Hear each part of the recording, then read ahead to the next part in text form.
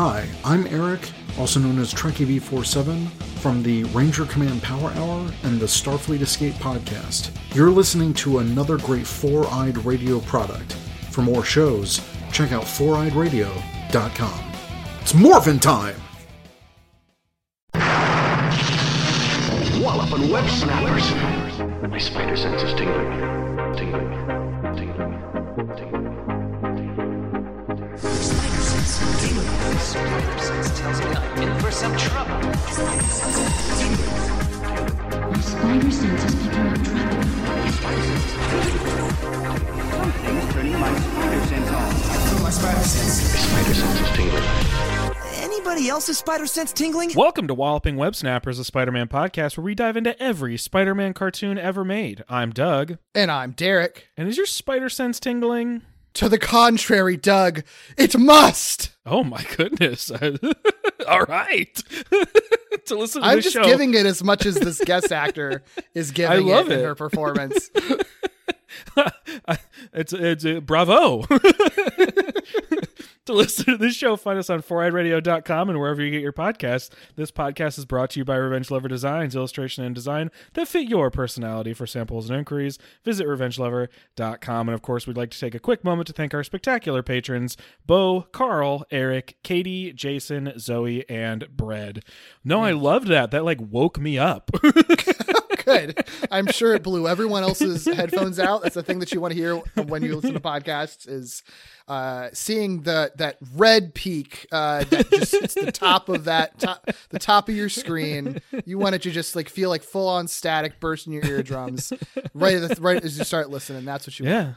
That's all the podcasts I listen to. I just crank them. I put them into my editing software and crank them as high as possible, and then re-render them. Yeah, exactly. It's all in honor of a wonderful guest performance in this episode. Yeah, exactly. What's up, dude? We're talking about Spider-Man. I like this one a lot, Doug. This really like one, you know how I was like wild. You know, like how I was like last week. I'm like, that might be my favorite episode of the season. I do think like that last week's, I think genuinely is the best episode of the season. This one might be my favorite one of the season. It's so fucking weird and fun and bananas. It feels really gay too. Like even though it's about like two hetero couples, there's a lot of like gayness in this episode. It's very. It can be a hetero presenting couple to us, Yes. but everybody could be queer. You know? Yeah, there's just like, I would argue vibes. they probably are. Yeah, a lot of queer. I mean, it's like a Mysterio episode. It's like a kind of gender swap Phantom of the Opera kind of story. Like not 1-to-1, but like similar kind of. Like they're obviously riffing on that. Like it's kind of like old school sci-fi. It's very Mary Jane centric. Like I don't know. It's just like fucking cool. Let's talk about it. Yes, let's talk about it, because it is one of those episodes I walked away from being like, I think this is amazing, but I need to speak to someone about it. Like, I think it's amazing. I can't just sit with this episode. Stuck in my head. So this is weird. One of the ones from this season that's stuck in my head forever. I can see why. Yeah, it feels so out of place for this show, but also like still fits into it in so many other ways. Okay, we gotta talk about it. We're talking about Spider-Man. Do yourself a favor and watch this episode. Yeah, on Disney Plus, you can just go there right now. Spider-Man the Animated Series, Season 4, Episode 8, mate. Season 4, Episode 8, entitled Partners in Danger, Chapter 8, The Haunting of Mary Jane Watson. It's a good thing Spider-Man showed up. He saved the pilot.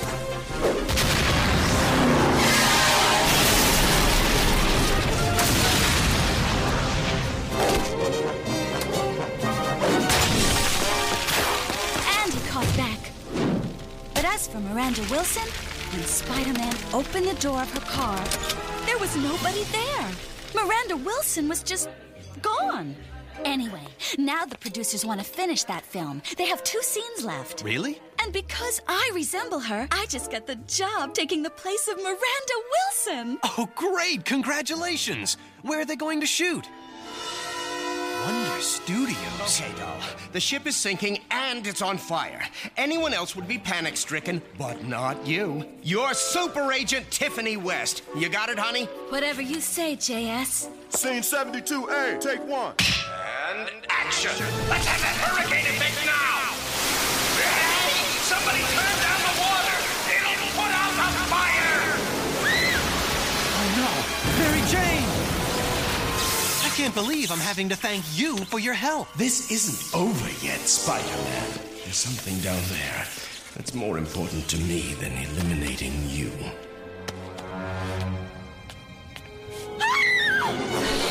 Father? What's the matter? Don't you have a hug for your dear old dad?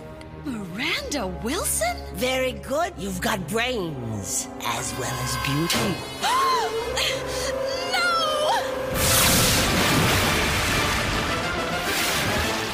There goes my film debut.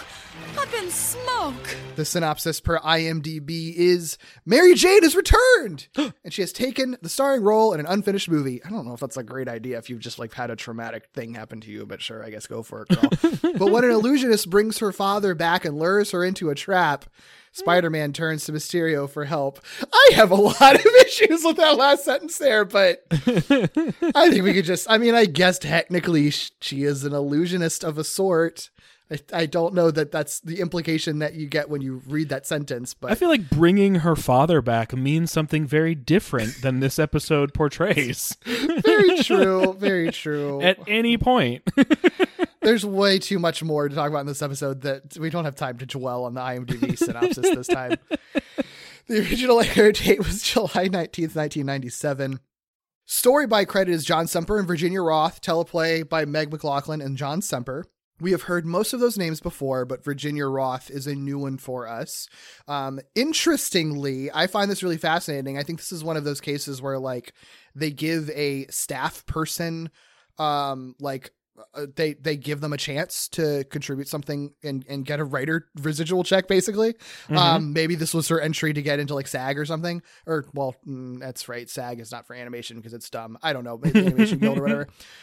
So Virginia Roth, the majority of her credits are just as like a writing coordinator. She's been a writing coordinator since the beginning of this show. This is the first episode that she's credited on as a writer. And obviously she didn't write the teleplay. She just did the story. She does get a full written by credit in season 5, I believe. So she does get to actually contribute a script. But in this case, she's just credited on story. But yeah, I think they really just like pulled a writing coordinator who's worked with them, who probably had an idea. Maybe she came up with the idea for this like weird Phantom of the Opera type story or something. Mm-hmm. And that's how they ran with it. And that maybe that's why it feels so kind of out of place in this show, that it really was just like a pitch from someone else on staff who wasn't a regular writer. And the only other credits that she has are as a staff assistant on Batman the Animated Series before this, I believe. So, yeah, it's either before this or concurrent to it. I don't remember, but yeah, I mean, that's all that she's done credited wise. I don't know what else she did. Maybe she's just quit the business, which if so, more power to you. But look, when you make this episode, what else is there to do?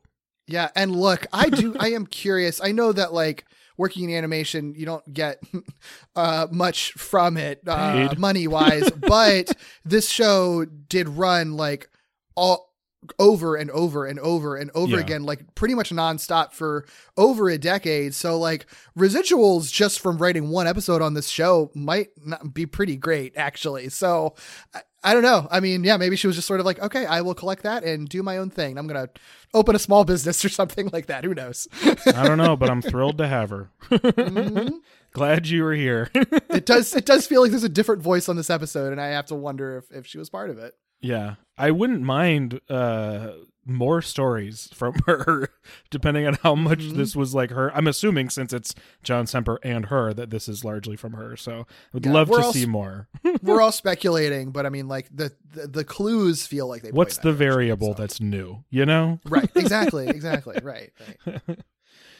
Well, we've mentioned him already. This is a Mysterio episode, still voiced by Greg Berger. I had to check because I feel like so frequently now I'm like second guessing with all these like casting swaps and stuff. It's been a bit of a while since we've heard from Mysterio, so excited for that.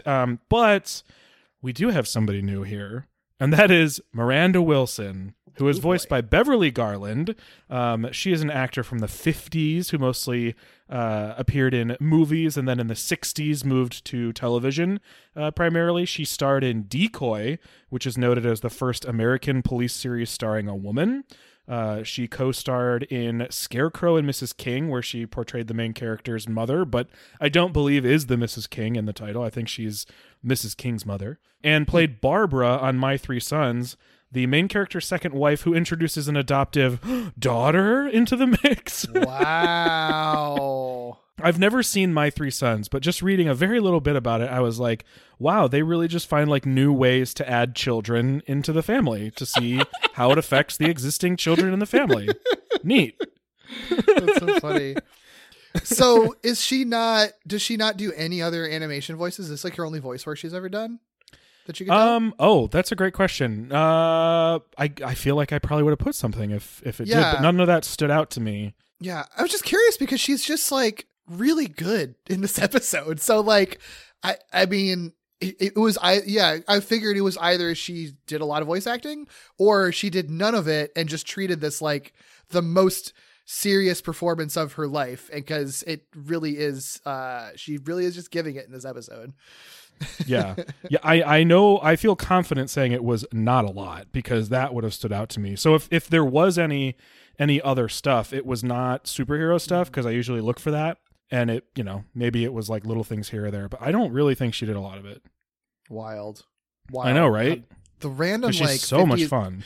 50s and 60s actors that they pull for this show, like. But I feel like people who were actors in like the 50s were probably trained by people who were actors on the radio. So like it doesn't really surprise me if I like totally think kind of back one generation, but it still sort of stands out, especially in shows where like it's not of the era. Because like this is not of that era, but this show brings so many people from that era that it feels significant.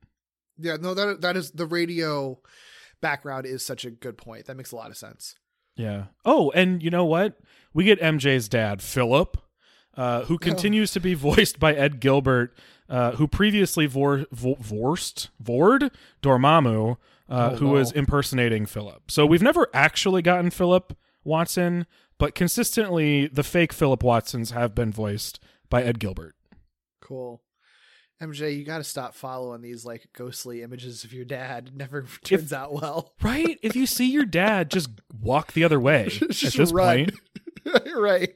Seriously. Like carry on. You're not real. Yeah. And you know what? If it was your real dad, it wasn't no loss there. I think you like could do him anyway. Right. He's a shitty guy. Why? What? Anyway. For real. We'll get to that soon enough. Oh, we must first get through this opening scene, which alone was enough to have me fully on the edge of my seat, being like, what is this episode? My goodness. Because it opens at a pirate-themed fundraiser attended by the whole Daily Bugle crew in full costume. And pretty immediately, the fundraiser's main attraction, which is a pile of treasure looted from a shipwreck off the coast of Florida, is stolen via rocket-powered piano by Mysterio while a crew of robot pirate skeletons attack the partygoers. Yeah, best episode of the season. Like one of my Already. favorite episodes of the season. Just incredible. Already. We're like one long sentence into this episode, and it's already the best. I also cannot go unremarked upon that we made a whole thing about J. Jonah Jameson in a pirate costume in the 80s show. I think it was the Black Cat episode, I believe. Because he was like fucking hot as hell in that episode. And now in this episode, he is again dressed as a pirate, just like complaining about it the whole time. In this I was going to say, I don't know that I would, he doesn't rise to the hotness level of the other one at all. No. I mean, which is largely so because funny. he's just complaining and not owning the fact that you're wearing like cool fucking pirate clothes. Yeah. But also like in the 80s show, like he had, he just had like the shirt on with like the very open chest and was like really making that apparent. Different kind of pirate. Tight pants. Yeah. In this one, I mean, it's funny because like every single person in the show is buff. So he probably does have a bod that could rock a shirt like that, but he decides not to and just complains. I like that he wears a fake mustache over his real mustache. That's a very funny detail. Yep. That would be such a bad idea. I would never do that to myself. You will end up with no mustache by the end of the night. Yep. Gonna rip the whole thing off. Very Okay, silly. but these, Derek, Yeah. the moment these pirate skeleton robot things showed up, They're like straight up Terminators. They're pirate Terminators. That's the Yes. coolest shit in the world. Yes. It's amazing. And what's funny is at first I just saw like animated skeletons, so I was like, what the fuck is going on? And then when I realized they were robots, I had no thoughts anymore. I just was like fully here for the ride. I could not possibly predict where anything was going from like 20 seconds in. Incredible. Yeah. Yeah. I mean, this episode goes many places. Mhm. You see why at the end of last week, I was like, you're in for it. You don't even know the half of it, Doug. You're so, Nope. I mean, yes. Because guess what, listener? This episode has nothing to do with skeletons or pirates. Nope. Not even close. Nope. So Peter suits up, confront Mysterio. Shortly after he does that, Mysterio sets his skeletons on Jameson. Of course, you take a hostage. You make that a distraction. That's going to allow Mysterio to escape. Classic, right? Classic. The robot skeletons chase Spidey and JJ onto a dock outside. I love that every step of the way, Jameson is just criticizing every single thing Spider-Man does. And but rightfully, because Spider-Man, of course, runs out of web fluid yet again for the millionth time. And Jameson's like, what? So you just brought us out here to die. Thanks, dude. What are you doing? But Spidey's able to trick the robots to falling into the water and short circuitings. I'm glad you wrote down this exchange, and the captions say something different too. So I wonder which one is real. Yeah, Okay. Because the exchange is Jameson says, "What if they can't swim?" And Spider-Man says, "No way. It's flesh that provides buoyancy or hot air, which means you'd never drown." Which is a funny quip for Jameson. The captions say it's life that provides buoyancy. What? Which doesn't make any goddamn sense. That does not make any sense at all. Does flesh make that much more sense though? Sure. Why not? I guess so. I don't Yeah, I know. guess. I'm not really Not sure really. if it does. Not really though. It's not that there's something that needs to be added to the robots to provide buoyancy. It's that because they're made of like steel, they're too heavy and wouldn't float. Like I feel like he's trying to say that they need something when really they need things taken away. Is the thing. Also, take away. Yeah. They're all metal bones. Yeah. He also could have just said like they would need something like hot air. I don't know. It doesn't matter. It's all in service. He could have just said, making "Dumbass, they're robot skeletons." Yeah, it's all in service of making the hot air quip to Jameson. That's the only reason he says any of Classic it anyway, Jameson so. insult, you know? Yeah. Blowing hot air. So I love this. They give J. Jonah Jameson and Spider-Man a moment to just simply argue with each other while Spider-Man refills his web cartridges. They're literally just standing there on the dock while Spider-Man does this so that they can argue. I love it. 10 out of 10. No notes. Do it more. Then Spider-Man sets off to track Mysterio with a web tracer. He does find Mysterio in a random alley, just an alley somewhere, which is great to me. That's actually I didn't think about that. That is actually very It's funny. not He anywhere. just finds him in an alley. Yeah. It's I don't know why he stopped in an alley, but he's just like in an alley with this like sack of treasure looted from a pirate ship. Yeah, that's so true. It didn't even Cool. clock with me. Like, where was he going? Should you not be on your way somewhere? I don't Are know. you gonna change? I don't know what's happening. Yeah, no clue, but that's where he is. He doesn't come, unequipped though. He's got his hollow cubes with him, so he tosses one of those. It creates the illusion of a snowstorm. But what's funny to me is Spider-Man, because the whole world around him has changed, he's like, okay, let me use my memory of this alley from right before he threw that hollow cube to not find the hollow cube, but to just bust open a fire hydrant to wash away the hollow cube. He unleashes an entire fire hydrant just to like wash the hollow cube into a sewer drain instead of just like feeling around, using a spider sense in some way. Like, it just was so funny to me. I'm going to kick open this fire hydrant. Yeah. So which extreme. Seems probably causes a lot of damage. I mean, how hard is it? I'm not Especially a if you firefighter break personally, it. but You're not just that's what I was gonna opening it say. properly.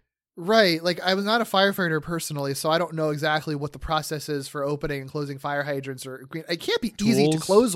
Yes, but also like it can't be easy to close one because of how a lot of pressure, much water pressure there is. So it probably is a whole ordeal to close a fire hydrant when you're done with it. So that would be bad enough. But the fact that he just broke it and then, I'm assuming just leaving to go after Mysterio, so probably not telling anyone about it.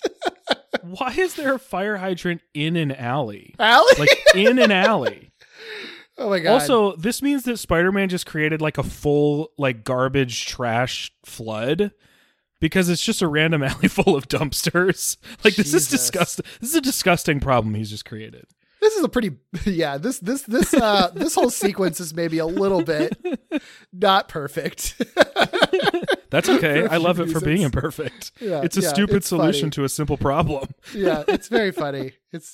Look, the moment the pirate robot skeleton showed up, nothing needed to make sense anymore for me personally. Oh yeah.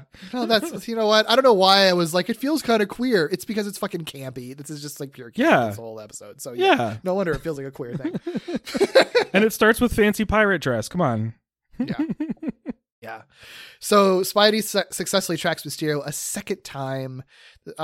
This time by seeing through Mysterio's illusion of a neighborhood deli surrounded by expensive retail outlets, which, by the way, he scans over and is like listing off like, that's a nightclub, that's a blah, blah, blah. And like none of these storefronts have signs or any indicators or anything on them. It's just a blank background.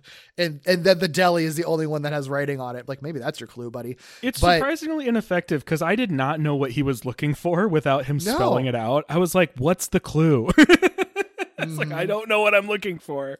Yeah, I mean, I guess for once, Spider-Man actually is a little bit smarter than us with putting the pieces together. Nice.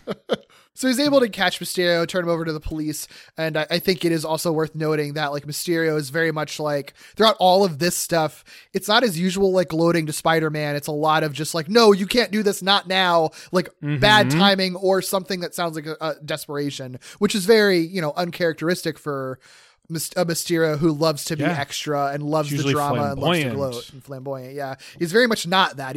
This very much feels like a someone robbing banks out of desperation, which something obviously is up. But Quentin Beck ends up back in a high security prison where the guards make fun of him and discuss his background, to which we get an interesting flashback for a couple of reasons, because like half of the flashback is narrated by the guard and it's just the stuff that we saw back in Mysterio's origin episode. It's all very familiar.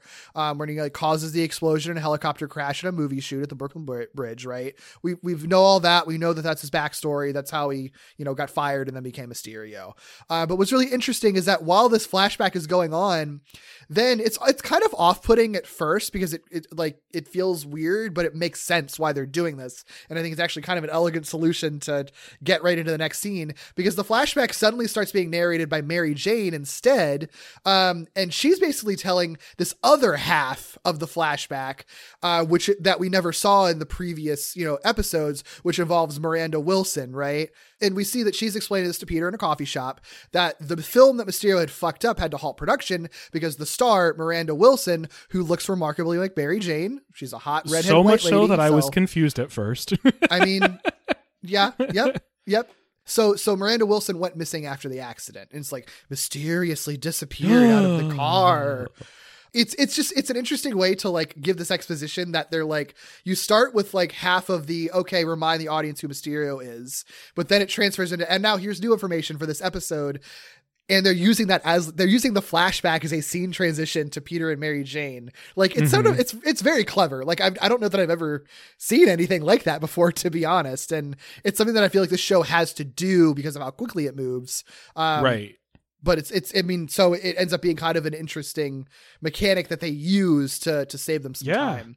It's pretty slick. Like, I was impressed. I was not expecting it from, like you said, really, I don't know that I've seen this very specific way of both providing exposition and moving into the next scene in any show, but I certainly wasn't expecting it from this show that is very willing to just have like a hard cut from like 3-second scene to 5-second scene to 3-second scene, you know? Like they have no problem doing that. So the fact that they did this was like, ooh, smooth. Yeah. Also, I mean, it's smooth. Yeah. Because she's talking about, I mean, they're both talking about the same event, just like two different parts of it. So it makes a lot of sense. It's cool. I mean, it's like, you know, having multiple people tell the story and just have those voices fade into each other. It's just normally those people would all kind of be together. As opposed to this. I thought it was so funny that at this point we were probably no more than like 4 minutes into the episode, 5 minutes into the episode, and like Mysterio has already been put in prison. Like everything that happened in this episode had me more confused about what would happen next in the episode. Like it just, I love that. I love when an episode like has somebody like caught and locked up in just a ridiculous amount of time, because then I just have no idea what to expect. It's beautiful. And I don't think you can predict what happens in this episode, really. Oh no. Yeah. And I think hanging over all of this too, like it gets noted upon very shortly afterwards, but if you're watching this, you know, especially if you just watched the last episode, it's like, okay, Mary Jane's back. How are they going to deal with this? Yeah. And they're not talking about her disappearance at all. It's so bizarre. It's like very normal every day. And you're like sitting there as an audience member being like, wait, did they just talk about it off screen? Did they just not talk about it? Like, are none of us gonna talk about it? Yeah, it's weird, but I think ultimately it works because they eventually do. They just like need to get this exposition out of the way, right? And get sort of the setup of the story out of the way, and then Mary Jane can then go back and sort of comment on it. And I think the way that it comes up makes sense when we get to that. I think the fact that they start this episode off so matter of fact after she just reappears suddenly, I think works for how she addresses it.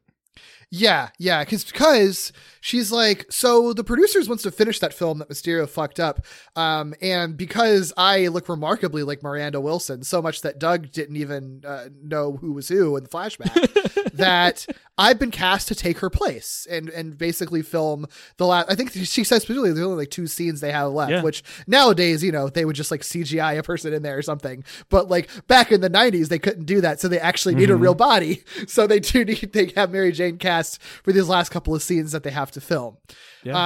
So it's like, oh, Mary Jane has been gone for 4 months and just shows back up and is immediately cast in a blockbuster movie.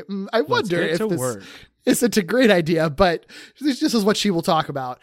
Because in the next scene, Peter and MJ visit the studio where the final scenes are being shot, and Peter's like, oh, fuck, because they're shooting at Wonder Studios, which was where the first climactic battle with Mysterio happened way back in the first season, where all the like animatronic dinosaurs and wolfmen and shit were, which is a fun bit of like continuity and everything. Like, yeah, of course. And I think they even say like, yeah, they just like the studio renovated it and reopened it. Like, why wouldn't they? Just because a supervillain did some cool stuff in it doesn't mean you can't still use it as a film studio later on, right? So makes sense. Sure. Yeah. And this is what we were referring to before, because like Peter feels bad about all of this stuff. It's like, okay, we're in Mysterio's like old home base, and Mary Jane, by the way, is this right for you? Because you've been through a lot recently. And that's like you're saying, I think it does come up very well, because he's like, he asked her point blank, and I'm like watching it. I'm like, thank God that someone said it. Right. And she's like, you know, well, this could be my big break. And really, more so, the only thing that I can remember are like vague dreams. I truly have no idea what happened to me. I don't want to go crazy, so I need to keep busy to avoid going crazy. She's basically like, I need to do this crazy thing so I myself don't go crazy. And like, that actually is a good explanation. Like, that makes a lot of sense. Like, if she really has amnesia and truly doesn't know even where to start for figuring out what to do, like, you can't just obsess over that. Like, you're back now, you've got to figure out some way to move on, right? And she just gets a big break with a profession that she's always wanted to do. So I mean, yeah, so go for it. Like, you can't turn it down just because you're fretting over your like partial amnesia or whatever. So yeah, I mean, from her perspective, like, what is she supposed to do? Just sit around and think about things she can't remember? Like, I don't think anybody's going to say that's how it works, you know? Right. Just try harder to remember. Like, no, I think you're supposed to, like, do things and go out and, like, stuff will jog your memory, perhaps. At least that's probably how she's thinking. Yeah. And I think it's smart, too, having this, because then it sort of colors any of the decisions that she makes in this episode. You know, like I think the reason that she ends up getting caught up in this whole thing makes sense when you know that like she is sort of on the verge of like feeling like she's on the verge of going crazy anyway. So like, yeah. I think it's all really smart. And I think just like, you know, what's happening in the episode and outside the episode, I just like the fact that, like you said, Peter asked her point blank, which we were wondering, and then she is sort of like, no, it's fine that like we're acting normal. And I'm like, all right, I guess like the rest of the episode agrees with you, so I guess I'll roll with it. Like it almost creates this like weird anxiety, not like a bad one, but like you're sort of like, I guess I'll trust you, MJ. I hope nothing goes wrong, even though I know everything's gonna go wrong. Right. And it does pretty quickly. Because as Mary Jane is getting ready before the shoot, she hears a voice calling out to her and sees a vision of her father. Don't follow him, MJ. Don't do it. She ultimately misses her call time as a result of this, so Peter investigates and finds, 1, Mary Jane is missing, shocker, and 2, footsteps that lead to a trap door in the middle of her dressing room. I love those footsteps. Those like Scooby-Doo footsteps. It's like where it looks like she like walked in some soot and tracked footsteps, but it works. Yeah. I have a few things about this whole sequence. As brief as it is, for one, I like Peter makes the comment of like, why would she lock her door? And like, it's her dressing room where she's like getting undressed. Why wouldn't you lock your door? I feel like that's a pretty normal thing. But then when he goes in and sees that she's disappeared, the thing that he says out loud is "not again." And I feel like that's like the reaction that everyone has. Oh. This man like is probably like, I will never stop looking at you ever. I will not blink. I will not go into another room. I need to. You need to wear a bell. You need to have a GPS tracker implanted in your neck. Like, I need you handcuffed to me at all times. Like it's not even you. It's just like other people keep taking you. Like what's going on? Although she does, you know, sometimes wander off. I mean, in this case, she does literally wander off, to be fair. Right.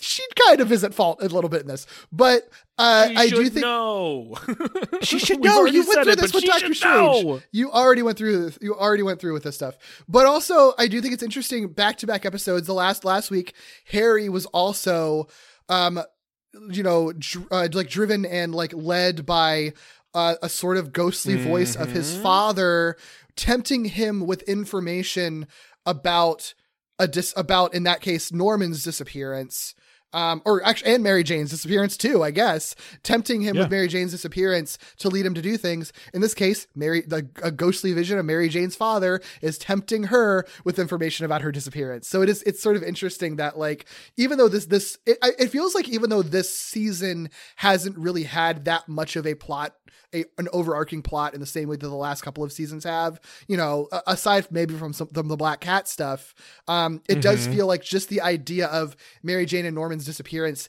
has been truly this like through line that like impacts every episode in some way and how it affects the characters. And I feel like we've seen that last couple of episodes that like that weird disappearance is still unsolved. Like there's still a lot of mystery around there, and characters are still driven by the thought of that mystery and the fact that they like still don't understand what went down in that situation. Yeah, for sure. I mean, like, they're not going to get over it because it's such a weird, mysterious thing that happened. Like, how could they, you know? Right. So it's a very easy motivation for me to buy. She wanders off, but I you know, I'm going to give her shit, but I kind of get it. Yeah. One thing I get less is when Peter goes beyond the trapdoor and finds Mary Jane being led by her father over a stone bridge in this like psychedelic catacomb full of pink and blue bubbles. I'm very glad you mentioned the bubbles. For what? Because I don't understand why. Why bubbles? Why anything? Know. Why isn't it just a cavern? Why did he make? Why did? I guess it's not he. It's Miranda. But we, as we find out later. But like, why was it made psychedelic in the first? What was the point? Well, like what? I guess is the point to make it as believable as possible that Mary Jane is going crazy. Oh yeah, like make it. or just make it as dreamlike as possible. Because it's at one point she's like, because she is like, am I going crazy? But she is also like, she is this questions real that or is it a throughout the dream? episode. So she might, it might be like, you think you're dreaming. So then like potentially if the plan goes badly, she might think that it's a dream and not investigate further or something like that. But it probably helps with like helps keep her wandering in that direction if they just make it as dreamlike as possible, I guess. I think that checks out. Yeah. Yeah. I mean, I think that when we ultimately get to Miranda's plan, like I could see it being, from her perspective, easier to manipulate Mary Jane if Mary Jane doesn't trust her surroundings or reality. I mean, it's like a very fantastical version of like actual gaslighting, right? If you can convince somebody they can't trust what's around them, you can manipulate them. So maybe that's what it's supposed to be. But at the time, I wasn't thinking that. I just was like, why is this place pink and blue? Yeah. Yeah. Very weird.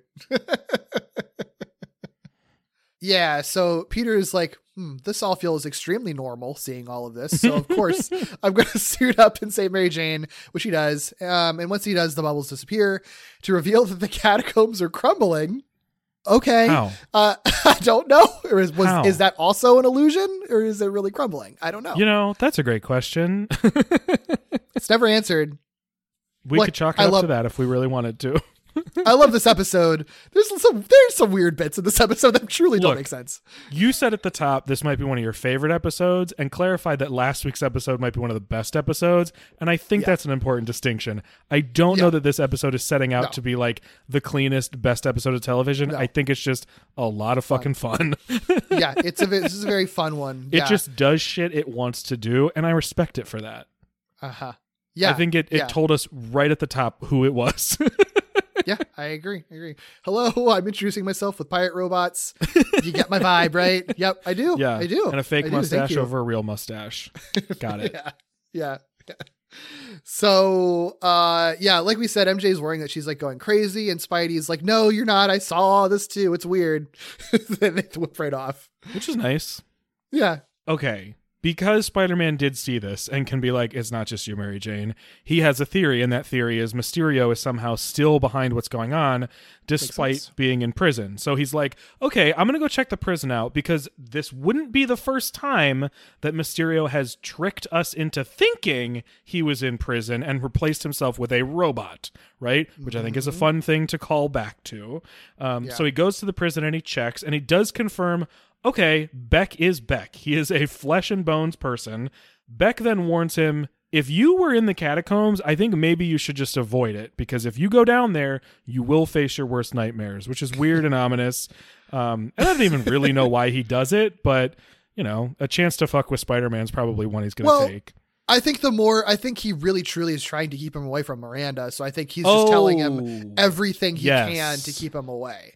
Yes. It's just interesting. I mean, I guess we'll get into it more when we like run it. What's interesting is like Quentin Beck had a plan that was kind of like interrupted by a bunch of other stuff. So like we know in retrospect what his plan is and that there was one. And so he's probably just sort of like weird and conflicted and mixed up about like, I don't really want you there, but also I kind of was preparing for you to be there, but ultimately don't go down there. Like just wait, don't go down there. So that does make sense. Yeah.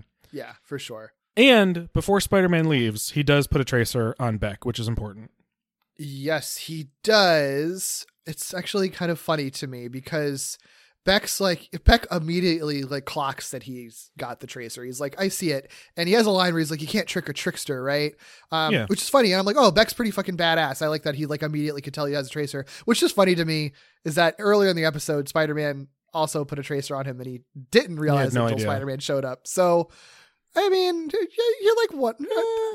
You're like one for one, buddy. And I understand he was in a state of desperation at the time, so I think it's fine. I think it's fine in character that it happened. It's just funny that he's so smug about it this time, and it's like, I mean, he did put a tracer on you before, and it worked. So, like, don't calm down a little bit, man.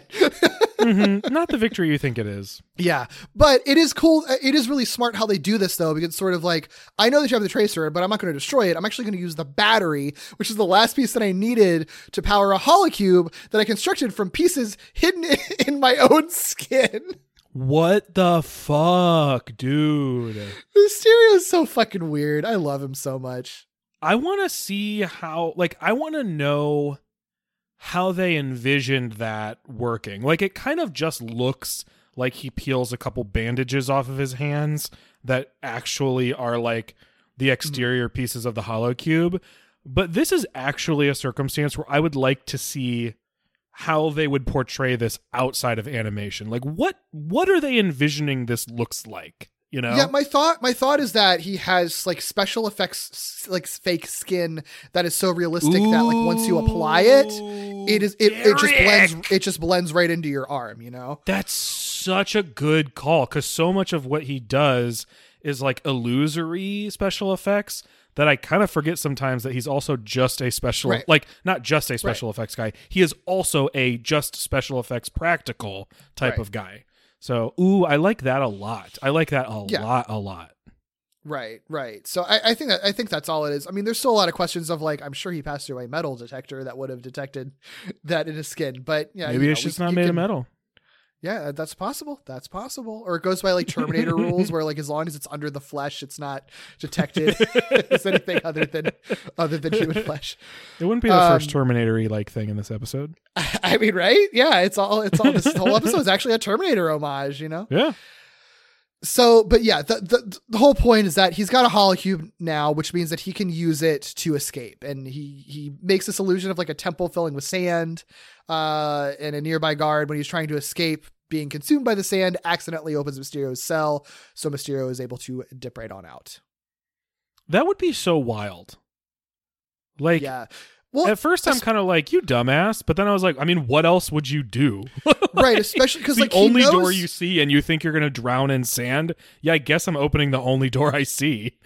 Yeah, I mean, like it's weird because I don't know. I don't know what it's like to be in that situation, because we know that the guards know what Quentin Beck can do because they talked about it in this episode. But I don't think that prepares you.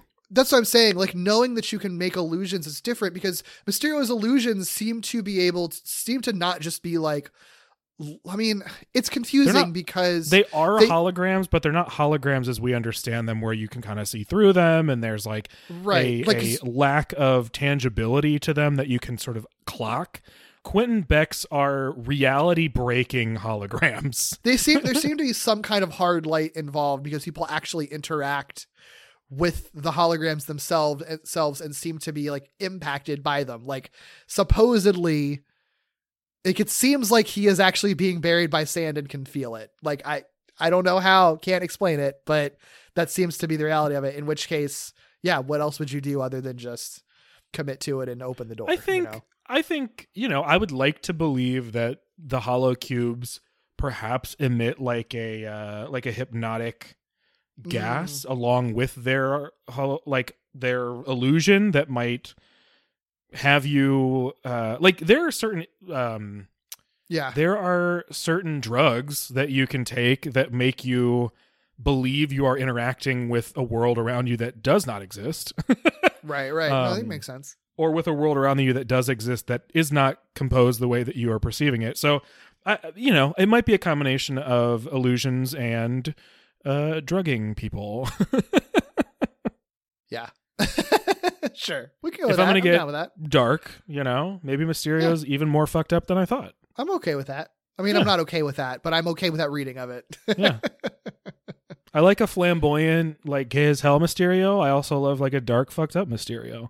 Yeah, one in the same. Great. Sure. Works for me. I'm here for it. So, speaking of fucked up, oh my God. Back at Wonder Studios, Mary Jane films a scene taking place on a boat during a hurricane. Hey, Doug, remember how her whole traumatic event where she disappeared was her falling off of a bridge above water and theoretically into water? Like, and now she's filming a scene being on a boat, like traumatically blown, about to fall off into water. Derek.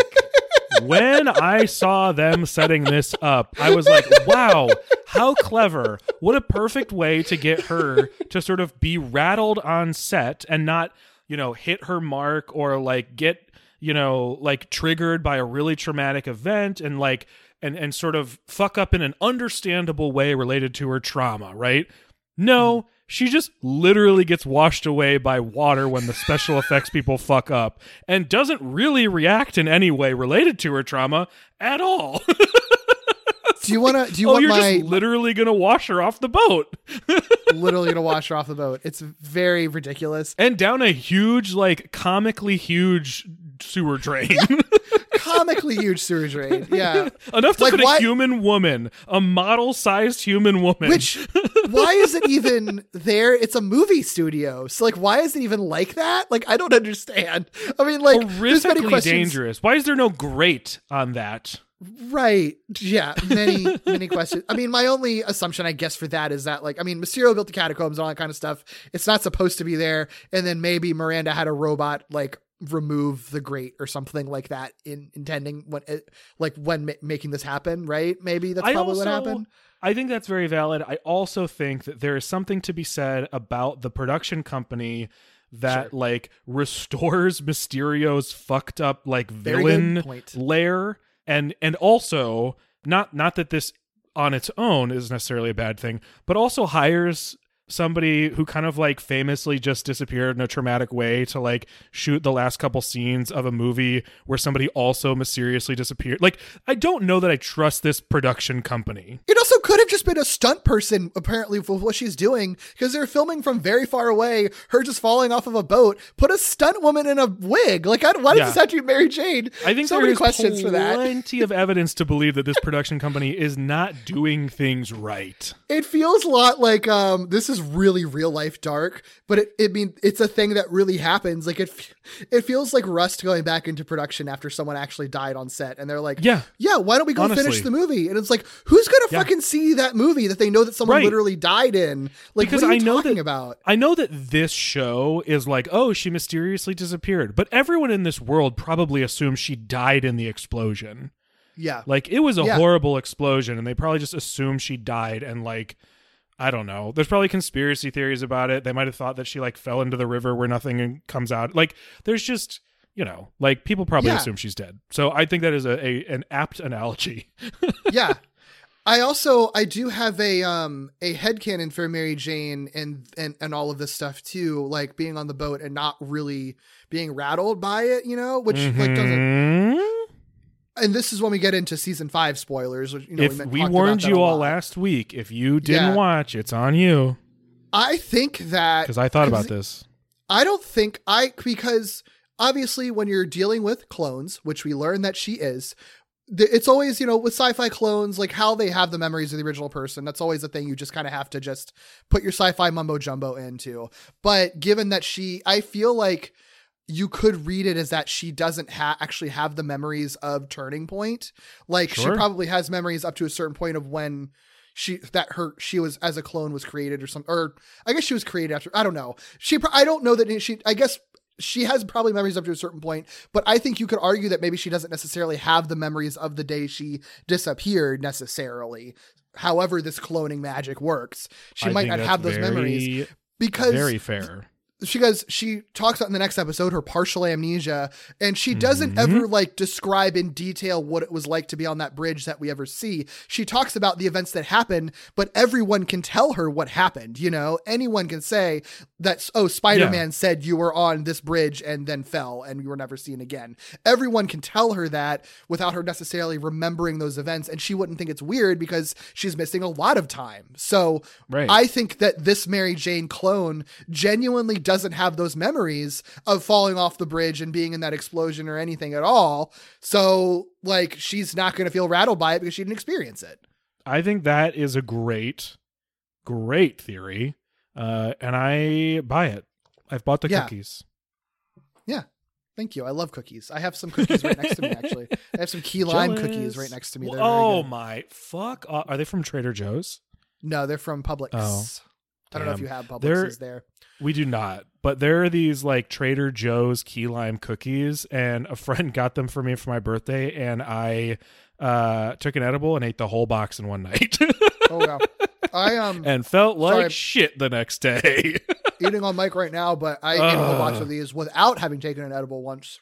Also felt like shit, but I didn't even need an edible to eat the whole box. But probably would have the judgment not to. Yeah, well, I have bad willpower on a good day, so, you know. If anyone ever wants to get me a snack, key lime will always hit. Favorite. No. I love it. So good. Yeah, key lime anything rules. So true. Mhm. So, Mary Jane's drowning.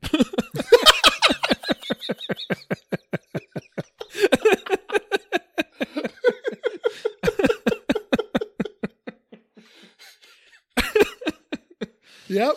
Just being just tossed around, tossed over these like rocks as she's falling. Yeah. Falling. Oh, Okay, God. actually, It's no. I need to read this paragraph you wrote.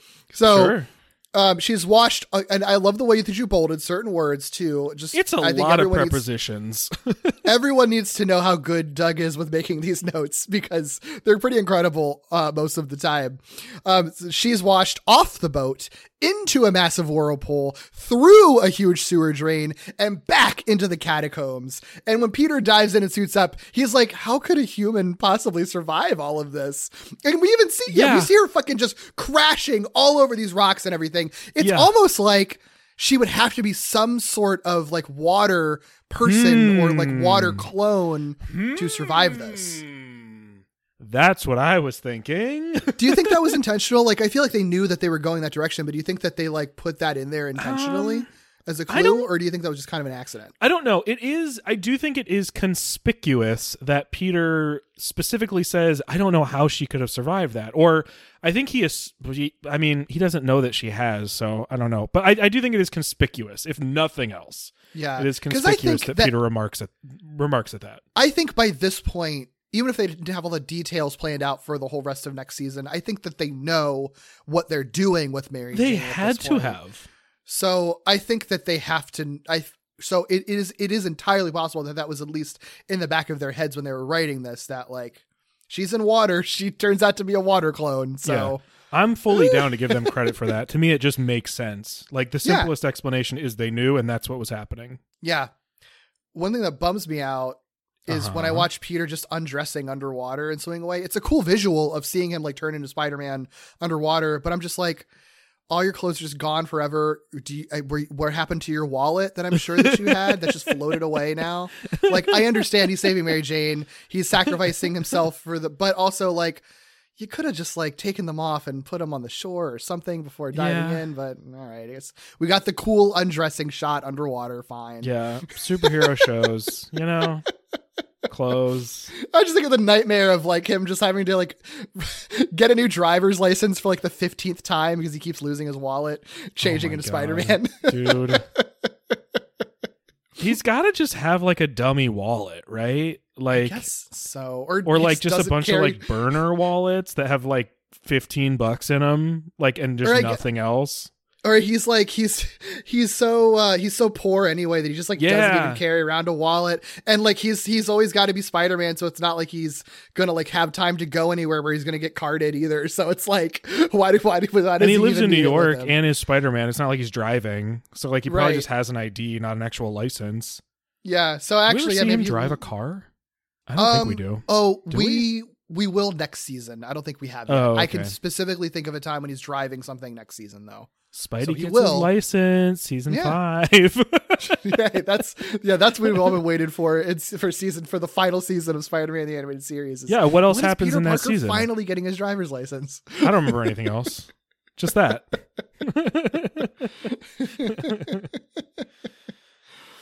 Oh boy. Well, we're in the catacombs with Mary Jane, who has been roughed up by these rocks, or maybe not. And she is once again confronted by a vision of her father. And of course, as she is wont to do, she follows him wherever he goes. Spider-Man also arrives and is also confronted by a vision of Mary Jane's father, which is pretty weird. And Spider-Man's vision of MJ's dad transforms into Mysterio. So I guess that kind of explains it pretty quickly. And that vision, now Mysterio, attacks him. What's even weirder is then another Mysterio shows up, in addition to the Mysterio that was also MJ's dad, and this new Mysterio saves Spider-Man, which is very confusing all around. Spider-Man is also confused. It's all very weird. But it's a Mysterio episode, so it makes sense. This episode is hilarious. I love it. It's so ridiculous. This episode is like an improv exercise where you're telling a story and everybody just says like the next most ridiculous thing, Yeah. And then Like just another Mysterio fully shows off up. the rip. Like it's so good. It's so fun. Yeah. But it's also like, it's not like it's like hard to follow or anything either. Like honestly, it's a No. pretty straightforward episode. Like Miranda's plan was pretty straightforward, as as wild as it is, right? Like, so all of this stuff, it's like, it's pretty easy to tell what's going on. And they make like smart decisions too. Like they make it a point to have, I don't remember which Mysterio, but one of the Mysterios has his cape ripped in the fight, which means that Spider-Man can tell which one is which, right? So Yeah, like, which is clever. It's an easy, clever little detail. So It's just like such a fun, very quick sequence where it's like, that's MJ's dad. That's also MJ's dad, except that one's now Mysterio. And this is also Mysterio. Like it's great. It's like, you know what, like, you're right. It is easy to follow. It's kind of like when a kid tells a story and you're like, you can follow it, but you truly cannot know what they're going to say next, you know? Yeah. Yes. And it was all because absolutely. of this one very simple thing. And you're like, sure. I love this. It's such a fun, I don't know. It's so fun to me. Yeah. As ridiculous as it is. Very fun. But yeah, so, I mean, Mysterio saves Spider-Man, but Spider-Man, of course, is like, I don't feel like I want to work with Mysterio right now. This feels weird. I don't trust you. You're like famously an untrustworthy trickster person. So, but Mysterio is like, okay, well, I'm going to give you some exposition. So the automatons Spidey has faced in the past are nothing compared to these current automatons because they were built with technology from Wilson Fisk. And we flash back to this, more new footage. So this is a new flashback. And like one of the ways this ties into like continuity is like Fisk is commenting on how Smythe used to work for him, but Smythe doesn't anymore. But Fisk still has like all of Smythe's old technology and plans and blueprints and stuff, which means that he can use it whatever he sees fit. So they're melding like the Smythe stories with Mysterio stories, which is like very fun and clever, right? This flashback sequence has lots of horrifying CGI, and it is stunning to watch on screen. It is maybe the so funny. worst CGI I've ever seen on television, question mark? The thing is, I can deal with like bad CGI when it's just like it's the 90s or whatever, but like aged CGI is different than bad CGI. It is, but even still, there is also something to be said about pointless CGI is the thing, because it's not like they were trying to do something ambitious and just fail at it by not doing good CGI. It's that they went above and beyond to make this CGI sequence for absolutely no reason that benefits the story or characters or audience or anything. There's no reason for any of this to be here. It's one thing to be like, okay, like this, the web slinging or web swinging scenes, like, nowadays they look really bad and blah blah blah blah, but like when you put it in context, you're like, oh, actually it was like really cool that they did that, and it was like really important and like early on, so like I get it. For whomst is this? For what did this do? Like by this point in the series, like this was not, I mean, maybe I'm wrong, but this does not seem like pioneering CGI. You know what I mean? Like it's not even one of the models they show is Spider-Man, and the suit is horrendously incorrect. Like it's not like they even like painted their weird polygon man correctly. It's so bizarre. It's weird, and it's the only so reason weird and so ugly. The only reason he's there is so Fisk can like show. Basically, it's like, hey, hey Mysterio. Like we were saying, Mysterio is going to give Fisk is going to give Mysterio, like Smythe's tech, like so probably Spider Slayer tech or whatever, right? Under the condition that Mysterio must destroy Spider-Man with it. Yeah, a Spider Slayer Mysterio. Fun idea. I dig that. Giving Mysterio Spider Slayer technology is horrifying. Horrifying idea, yeah. But it's a fun idea. And like one of the CGI models is like of some fake Slayer tech, I guess, or robots or something, some robot blueprint that he's showing off. And it's like, whatever. It's bad CGI, but like I understand why it's there. The show's done it before. I think the thing that we're both commenting on the most, that is the funniest thing in this whole episode, is that Fisk needs to describe exactly how Spider-Man will be destroyed by this new technology that he's giving to Mysterio. He really needed to prove his point. He couldn't just say, Mysterio, you have to destroy Spider-Man. He couldn't just say, Mysterio, you will use this technology with its weaponry to destroy Spider-Man. He had to show him exactly how it will happen. And the way that it will happen is by the CGI, what looks like a Spider-Man toy, blowing up, I say in quotes, which is really like, it is like a toy, the limbs from a toy just like flying off of it. Just basically. floating like, off into space as if they were not actually connected to one another. Right. It's so funny. It's just so funny because it's like pointless. Fisk being like, I'm going to give you a robot. See this CGI robot to kill Spider-Man. See this CGI Spider-Man. Remember when I said kill? Kaboom. Like, it's just like... It's so funny. It's so funny. The worst visual aids. And Mysterio's like, uh-huh. Yeah. Okay. Wild. It's so funny. It's so funny. So goofy. Yeah. So we get past all that, we got that very important visual to understand that Mysterio was going to destroy Spider-Man, and that's what this technology is for. So Spider-Man's like, okay, heard, I guess I'll help you in exchange for your help with finding Mary Jane.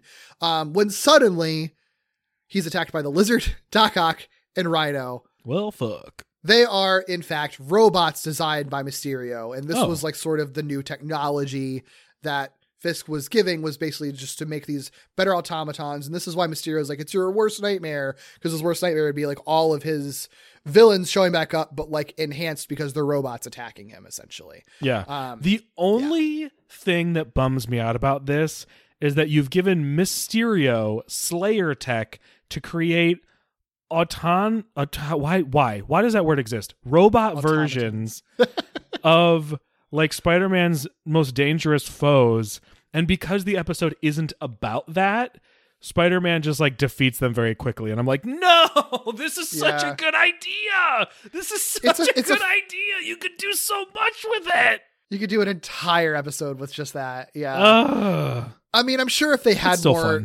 more time, like I think they know that they're running up against the 65 episode order. Oh yeah.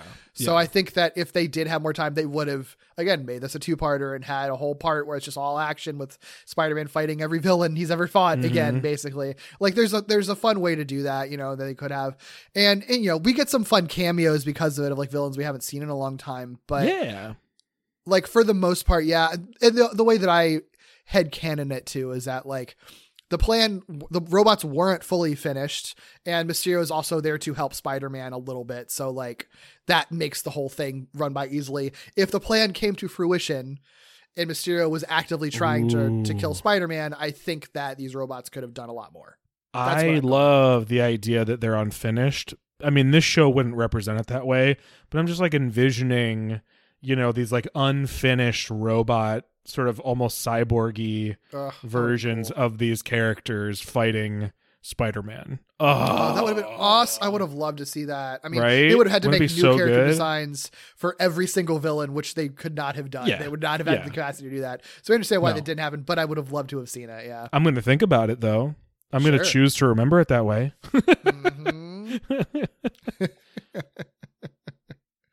Deeper in the catacombs, Mary Jane follows the vision of her father to an underground lab where she finds out her father isn't just a vision, but a mechanical puppet. He's even like connected to a robot arm. It's pretty horrifying, actually. It's a really horrifying visual because he just looks like a human that has been like attached up to a bunch of technology via his back. Yeah. Yeah, it's pretty fucked. Creeps me out. I like it.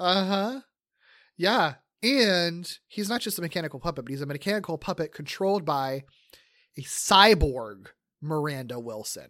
Absolutely gagged.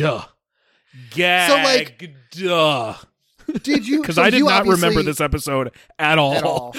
I remembered nothing about this episode. So this was so exciting to me. I was like, I'm so glad. That makes me so happy because it is a really cool reveal. And I do think, I'm sure the cyborg part of it, you could have never predicted that. But no. Did you even, had you even thought about Miranda Wilson since like the opening of the episode? Not really, because like I said at the top, they and I want to believe this was intentional. I don't know if it was. They just hit you in so many ways so early on that make it impossible to predict what is happening next. So I just wasn't even trying to figure out where any of this was leading to. So it truly was like the most purest, like head empty, like gasp, oh my God, it's her and she's a half robot. Like it was, this episode was such a fun fucking ride. Cause everything was a surprise. Everything was a surprise. Like the robot, like the Sinister Six robots, like everything was such a surprise. Beautiful. Yeah. Mwah, chef's kiss. It's great. I mean, I think no matter what, even if you're assuming that Miranda Wilson is going to be some kind of MacGuffin later. If only because she's named like she is. Yeah. And it's sort of like she mysteriously disappeared. So you're expecting that to be resolved some way or like, but I feel like you could expect so like, much oh, she's shit like has happened between now and when they mention that. I think you could forget that you ever mentioned her. I think you could assume that it's like going to be like a Mr. Freeze story where it's like, oh, she's in a tank and Mysterio is trying to revive her or something like that. Or you could even go as far as to be like, somehow this lady's going to be the villain or be like a female Mysterio or something like that. I feel like the cyborg aspect of it, no matter if you could predict everything else, I don't think you could in a million years predict, and she's a cyborg. Like, where the fuck? It just feels like it comes completely out of nowhere. What's so wild though, Derek, is like, yes, the pieces are there to like rationally figure out like, oh, Miranda Wilson will appear again. Oh, this is what Mysterio wants to keep Spider-Man away from. Oh, he must be involved somehow. But I just like this episode spins you around like 15 times and then tells you to walk in a straight line, and it's impossible. So like even at this point when she is revealed and is like connected to a robot and is like half cyborg, I still at this point was like, I don't know how this connects to anything. Like it's so unbelievable. And why is she a cyborg? I mean, I know now, but like it just is and it's not even just like a part of her. It's like the entirety of her body, except for half of her face, is represented as robotic. It's unbelievable. It's such a cool design. She's in like this weird, like techno throne looking thing. Like it's incredible. It's amazing. It's amazing. And it's so, and I think, I don't remember if it's her first line, but it's at least one of her first lines. It's like when Mary Jane sees that her dad is just a robot puppet, Miranda Wilson says, "Don't you have a hug for your dear old dad?" In a way that I could never imitate because she's fucking amazing. But it's like, it's such an incredible, like introductory line. And like, she's obviously is more complicated as we learn a little more about her. But like that opening line is just such a beautiful, like creepy, like horror movie, like villain line, like right there. And the way she reads it, it's just like, it's so unsettling. Like, just so fucking good, man. This whole episode would be in such good hands by like a James Wan who like did Malignant, who like just and many other things, but Malignant specifically is what I'm thinking of, where it's like the most like ridiculous soap opera-y twists, but still like a horror movie. You know what I mean? Like I'm imagining like a far more fucked up, like integrated into technology, but still technically alive version of Miranda Wilson in like a horror movie, like that still works, who's like kind of connected to and like controlling all these like weird robotics puppets, like through her. Like it's so fucking weird. It's so cool. It's so messed up. It's like body horror inherent in it, but obviously there's only so much that this show can do. But like you can imagine like it going farther with the body horror in in something else and making it kind of, I can see like it being kind of grody and sort of like there's like more blood and ooze and flesh, like everything's like kind wet. of up on it. Everything's wet. Yeah. I mean, we brought up Terminator a lot, like the way that like Terminators will look when the flesh is sort of halfway burnt off, like I think that like they are obviously going for that. Like they are inspired by that. There's only a certain limitation with how far they can go with it, but they're obviously trying to go in that direction. And this is all, as far as I know, she is a full creation of this show. Like, I don't think there's any analog for Miranda Wilson in the comics. I'm sure there are cyborg people in the comics, but anyone with like this backstory and this design exactly, like that was made, as far as I know, that was just made by this show. So like, I totally see the inspiration that they're pulling from, what they're going for with it. And just like for the show to do that kind of old school body horror and like creepy sci-fi horror story, it's just so fucking cool. It's so cool. Miranda Wilson has entered my pantheon of like animated series exclusive villains that I just wish I could have so much more of. Like, she's right there with like the Parafinos and Phantoms of the world, where I'm just like, you belong in more. Like, there are things we could do with you that would just keep people up at night in the most fun ways. And she gets barely any screen time in this episode, really. Like, it is, you're introduced to her very late, and she's not much, but yet you still get so much for her. I think between how cool her backstory is, how cool her design is, and how great her performance is, and the fact that they still, like, even with just like a very limited screen time, give her like some depth and ambiguity. Like, she's such a memorable character for only appearing like at a small portion of one episode ever of any Spider-Man thing. Like, I have never forgotten this character since I first watched it. It makes me think I must not have seen this episode when it aired. Yeah, because I just don't know how. Remembered this. It would have freaked me out. You know what I mean? Like, as a kid who was afraid of everything, nothing on the show really scared me in the way that like other things did. But this might have genuinely like messed me up a little bit. Yeah, I think it would have. I think so it would have. Weird. I feel like this was like a genuine, like, like one of those like gay imprint moments on me. You know what I mean? Like, like of just like campy horror, body horror queen. Yeah. I don't know. Like, yeah. Just like powerful, campy queen, puppet master. Just incredible. And at this point in the episode, we've literally just seen her. We've just gazed upon her. yeah. But I mean, it is quite an entrance. Yeah. Maybe one of the best entrances, if not the best entrance on this entire show that we've seen so far. And maybe we'll ever see. I would agree with that. It's very good. Yeah. It's really good. Very good. Unfortunately, we can't stick with her because we still have to go back to the men. We have to go back to the men. Men really plague this show, don't they? They really do. They really do.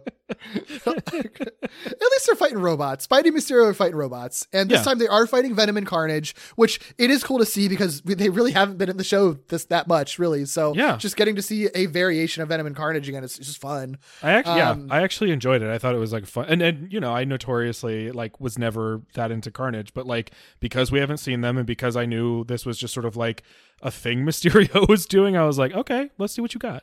Yeah, well, and you know, they can't have the classic symbiote powers, so Mysterio has to like augment them. And so like I think like Carnage, since he can't like shoot out blades, it's just like a metal tendrils with blades on the end of them is what he has. And Venom just straight up just breathes fire, which is like, I don't know why, that's just really funny to me. It's just sort of like, what does Venom do? I guess he breathes fire like a dragon now. I don't know. Mysterio ever cross paths with these two? Because he's probably just making shit up. Yeah, he probably genuinely doesn't know what they do. He just like heard about them in the papers. It's sort of like, oh, he just looks like a guy who might breathe fire.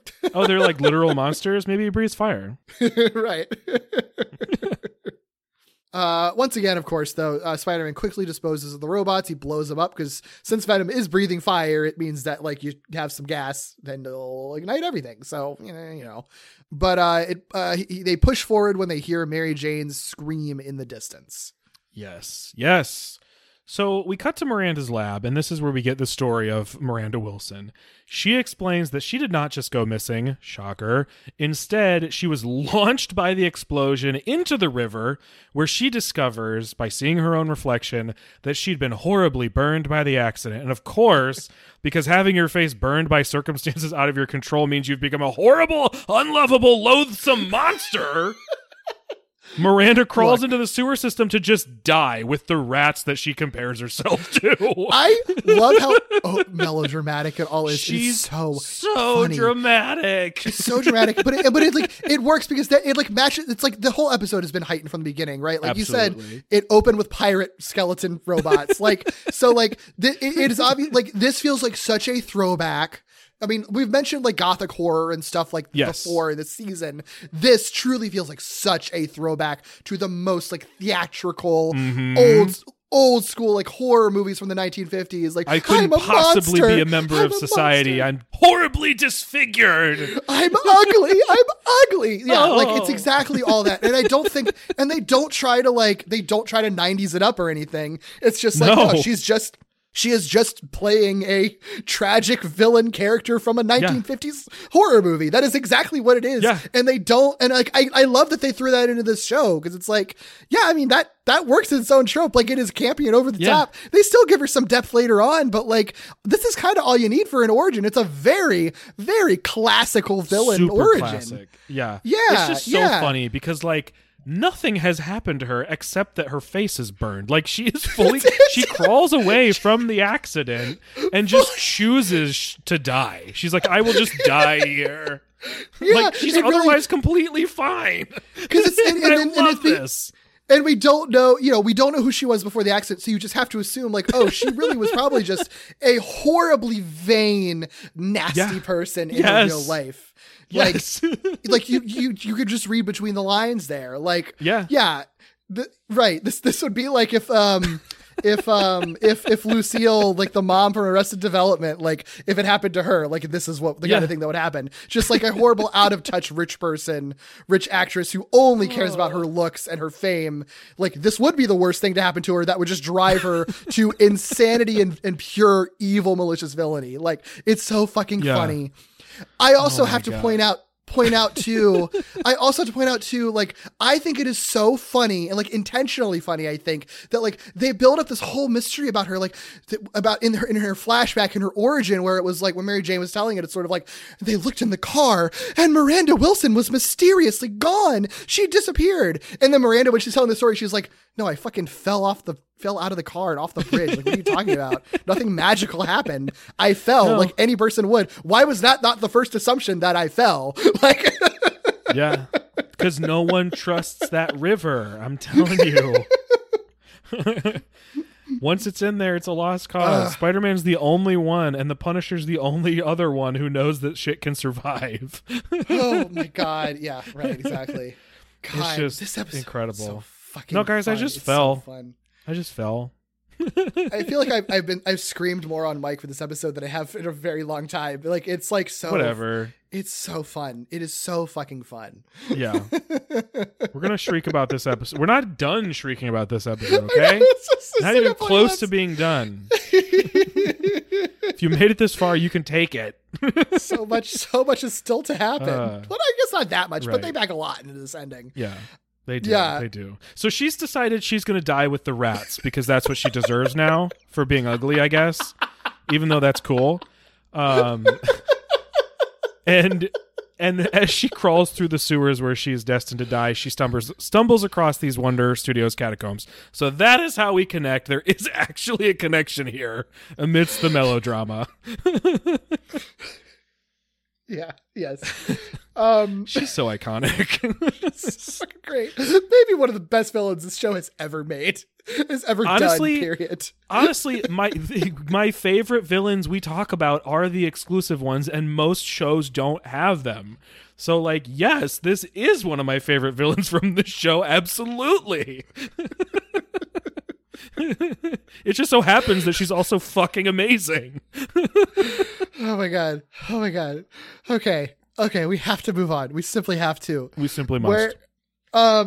Wait, where did we stop? Okay. So, since she's in the catacombs under Wonder Studios is where she happened to wash up and everything and go to die. Maybe you said this already. I don't know. But Quentin Beck stumbles upon her. No, you're good. Okay. Quentin Beck stumbles upon her almost lifeless body and like tries to save her, right? He's able to sort of keep her alive.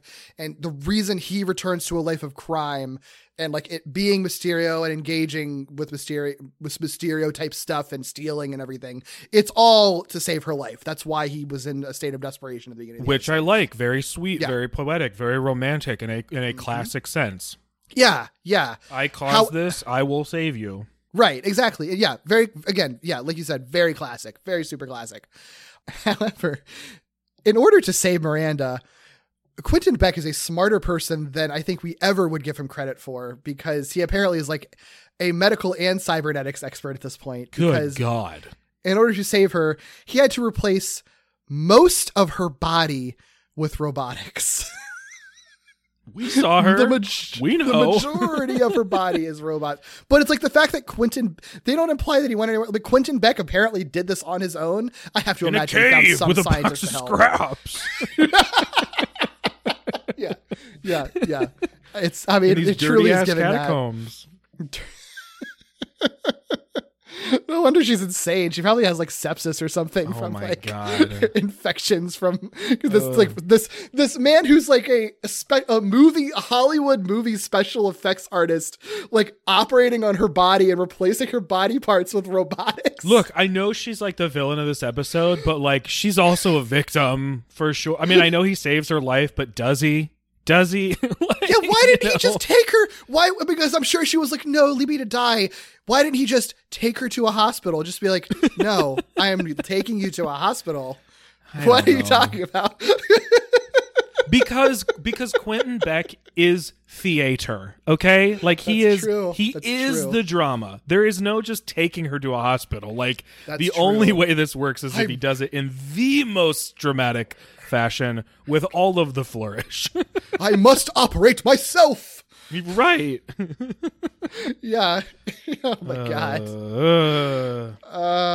Jeez. It's so fucking weird. And he probably foresaw that he could have his own Fan of the Opera type situation too, and be like, well, this is exactly the kind of drama that I want in my life. And we also learned that like he's a little self-interested in the situation. So he is. Like Mysterio does not come out looking very good. It is poetic and romantic to a point, but he really does not come out looking good real fast. Yeah, right. If he were just saving her life, it'd be like, okay, I get where you're coming from, but it's not just that, dear audience. It is not just that.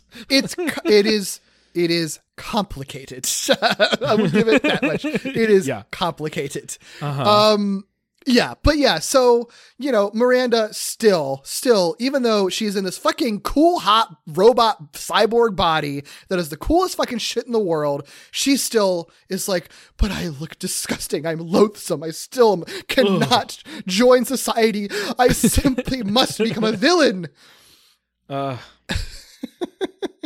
And apparently, in order to stay alive, this procedure like tied her seemingly permanently to the library and machinery is like what is implied. And apparently, that's the she impression can I got. Right? Yeah, she can't actually leave.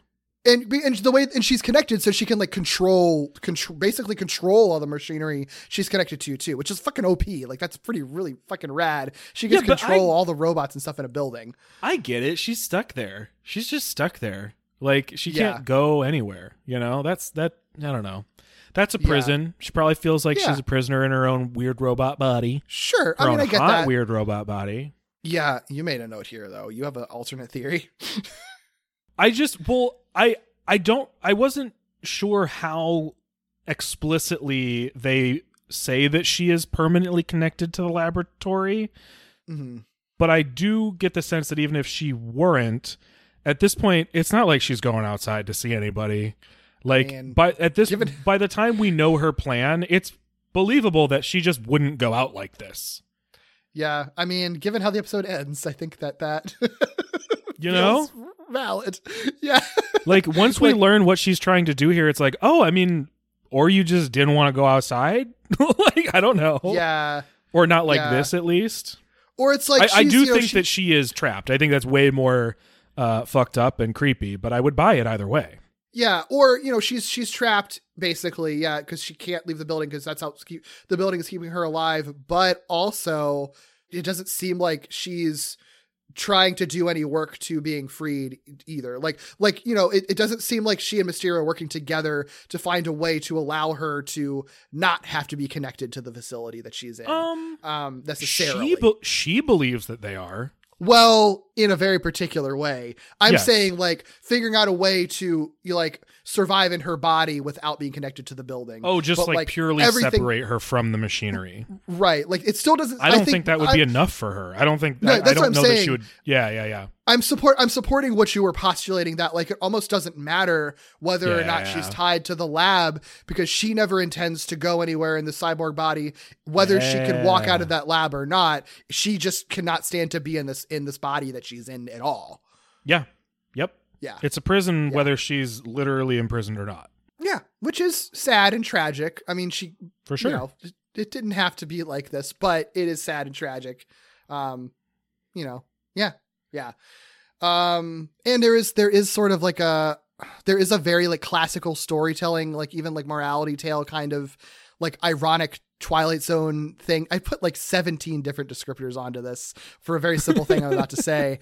The idea that the only reason she is in this position is because she was so vain that she never sought real medical attention. Like she wanted to die in the sewers, and that only trapped her even further when if she had just accepted like, oh, her face has some burns, but she is still otherwise totally fine. If she'd accepted that, then she could have like went back into the world and maybe even like felt beautiful again.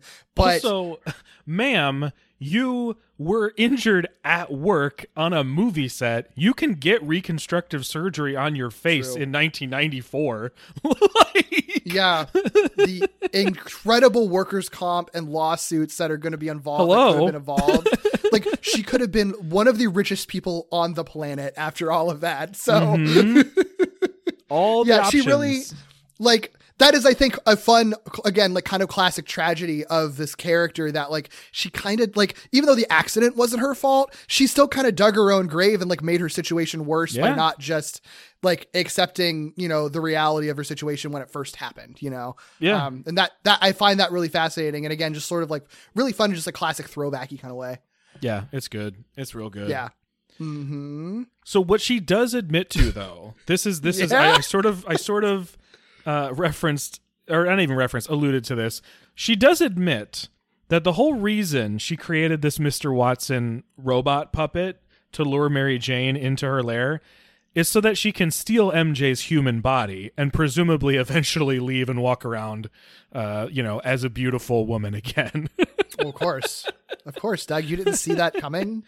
All of that, everything we've done is so that she can body swap with Mary Jane, which I think is beautiful. Good old body swap, just and good also old-fashioned body swap. Not even close to the first time a body swap was involved in a plot this season. No, there was never a body swap. It was an energy swap, Doug. There's a difference. Fair. Body swaps, as Mysterio says later, are scientifically impossible in this world. You can exchange energies and change ages at the drop of a hat, but foolish. And you can pass along genetic diseases that mutate you into a man spider very easily, just with one laser. But to actually like put your brain into another body, impossible. That could never happen. Ridiculous. Absurd. Study neogenics instead. Yeah. Exactly. So Spider-Man and Mysterio arrive just as Miranda activates this body swapping process, but Mysterio destroys the machine before it can proceed. Then, despite destroying it, he admits that the machine was never going to work in the first place. Not sure why he needed to destroy it then, but he does, and then admits this is where shit gets so fucked up. So fucked up. He then admits that he only promised the machine would work in order to give Miranda hope and motivation to stay alive, fully implying that this was the only reason she was not unaliving herself. Like, it's really dark. Look, here's the thing. Yeah, here's the thing. This is why I say it's complicated, because, look, if I was in Mysterio's shoes, I would not make the same decisions that he did by a wide margin. However, I think I understand why this character would think like that. Like, I understand why it's sort of like, he is so like, it might not, and maybe not in a healthy way, but he's clearly in love with her or has a very extreme attraction to her. And so I think that makes it more fucked up.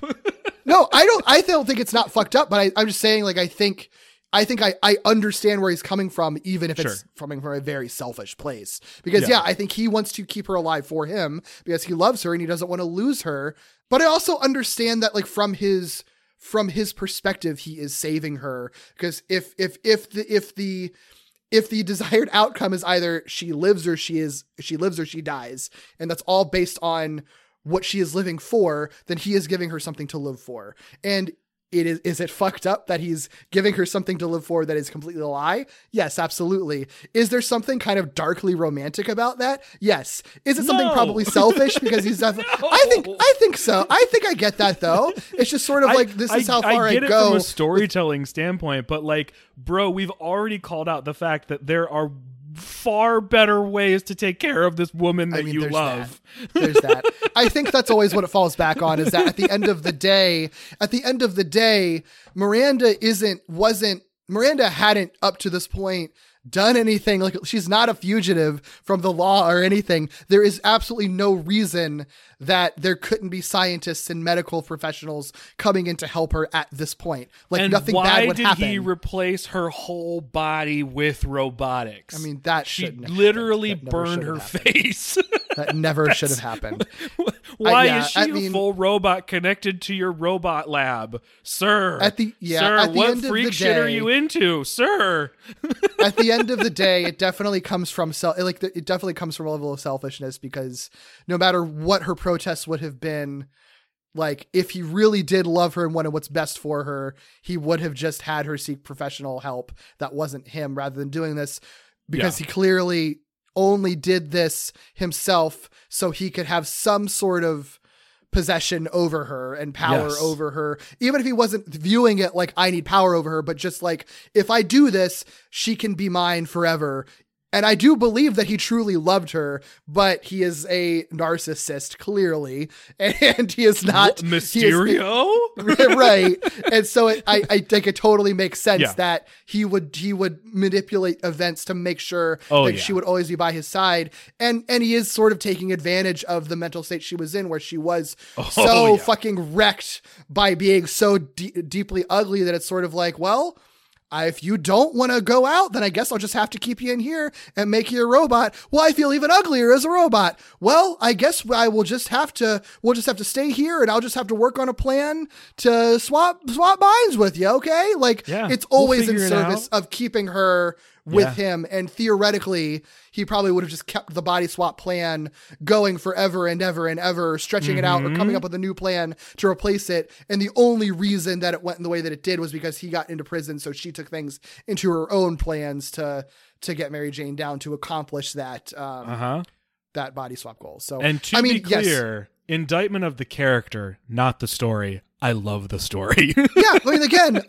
if you're doing like a Phantom of the Opera riff, again, it's not 1-to-1, but like, Phantom of the Opera isn't like there's not a fucking healthy relationship in Phantom of the Opera. What? It's pretty bad. It's all real bad there. So like the idea of like a character feeling possessive over another one, and like, you know, people being kind of taken advantage of and sort of like kind of falling in love through like this like kind of toxic, you could argue this is a form of an abusive relationship. So like, you know, there's some dark shit involved in there in terms of their like codependency and the power Mysterio has over Miranda and everything.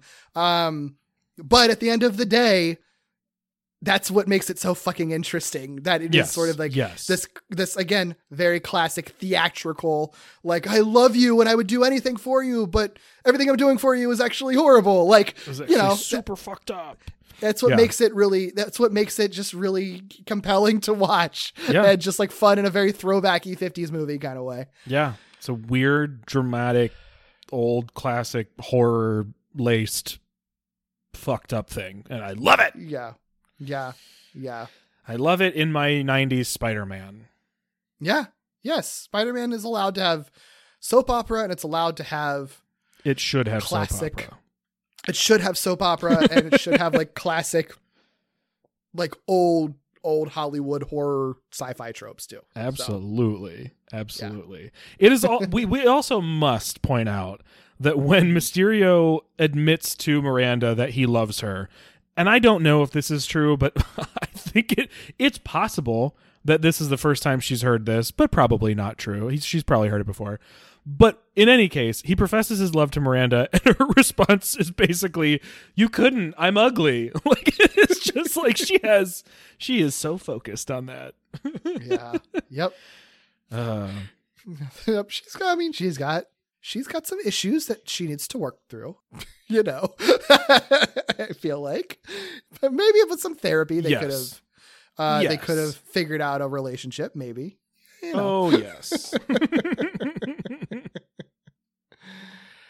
Okay, so Mysterio says, all I wish is to be with you always. So Miranda's like, bet, and free Spider-Man and Mary Jane, and is like, self-destruct sequence, bitches.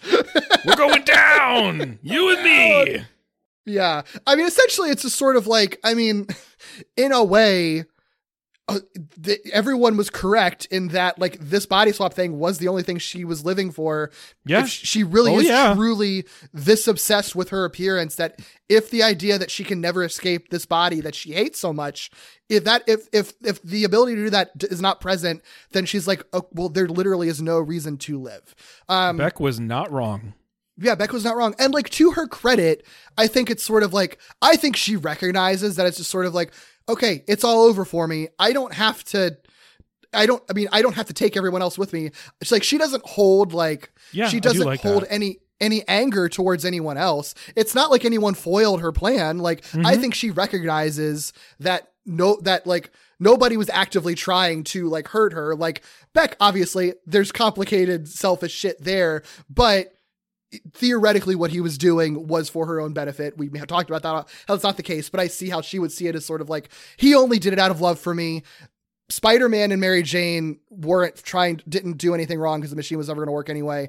I hold nothing against them. So she's like, get out of here now while you still can. She tells Beck to get out of there, but he's like, no, I am going to stay there with you because I love you. So they basically stay together as the self-destruction sequence initiates. The whole of Wonder Studios completely crumbles. So hopefully all the film and production crew that were in Wonder Studios got out of there before the whole place crumbled down, but we'll never know. Yeah. Everything explodes and these two people have died. And Mary Jane, after escaping, her first comment is, there goes my film career. Girl. Or no, there goes my film debut up in smoke. Yeah. Oh my gosh. Okay, I have to, that is a very funny comment, but I do want, just with the whole like self-destruct sequence and the whole like Miranda, sort of just calling it, right? I do think there is a version of the story that you tell where Miranda comes across as the villain first, and then the twist is more that she's just this like horrible, sympathetic figure that you can make really explicitly that way, who takes down the building for herself because she's like, well, this was my only shot, and you feel like really horrible and terrible for her, but then also brings it down because she's like, you fucking did this to me, Beck, so like if you want to stick around, by all means. Like, I feel like there's a version of this story that goes that way too, and I also love that version. Yeah, I mean, I think that would be really fun if she just takes him down with her, because I mean, like, as it stands, it's another thing that, like, I'm sure there's problematic elements to just witnessing people just, dying by suicide on screen, essentially. For sure. But, no doubt. But that is another thing that's like very throwbacky to these very, very classic horror tales. Hi, Romeo and Juliet. Yeah, I mean, but not even like Romeo and Juliet, but I'm thinking even like the original, I mean, every iteration of The Fly, it's just sort of like, I recognize that I'm a monster and I want you to kill me because I am never going to overcome being a monster. Oh, yeah. Like, that is a classic movie monster thing. And this whole episode has just been like a throwback to like old Hollywood and old classic theater and stuff. Like, so it makes sense that Miranda would just be like, all right, I'm going to die with this. I'm going to go down with this ship. I initiated the ship self-destruct sequence in the first place. Like, it all makes sense ultimately for the sort of classic tropes that they're playing with right now. What do you think Miranda's feelings about Quentin Beck are based on this episode?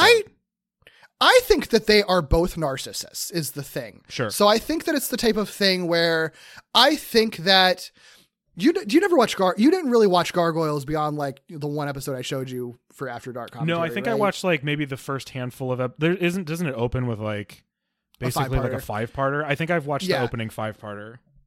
Eventually in the show, there's like two villains. There's David Xanatos, and then there's also Fox, and they are two villains who are both like very Machiavellian and like pretty like and pretty narcissistic, I think you could argue. And they eventually get together, like they have a romance, and it's like a really cool romance because they say at one point, I think when Xanatos proposes to Fox, he's like, I believe we love each other as much as two people like us can love each other. And I remember, but it like, and I think that it's sort of the same thing, which is sort of like, I think they're both narcissists. I think that they, to a certain extent, I think they recognize that about themselves. I don't think either of them would ever be in a real relationship where they really love. So I think that the love that they share for each other is the most that the two of people like them could love, where it's sort of like probably a mutual respect, a codependence that they have on each other, you know, and realizing that like they need each other and realizing that they have done things for each other, but like in a transactional way, right? Like, you know, Miranda like is present in Quentin and giving him like something, giving him a person to love essentially in exchange for Quentin like saving her life. And Quentin like did all this stuff for Miranda, but in exchange for having a person in his life to love and sort of have ownership over. Right. So like, and I think that they both are smart enough to recognize that. And I think they're both vain enough and theatrical enough to recognize that. So like, I think they love each other in the way that they can love each other. And I don't think that I don't think that either of them would have any doubts about it. Like, I don't think that she would hold hostility over him. She probably thinks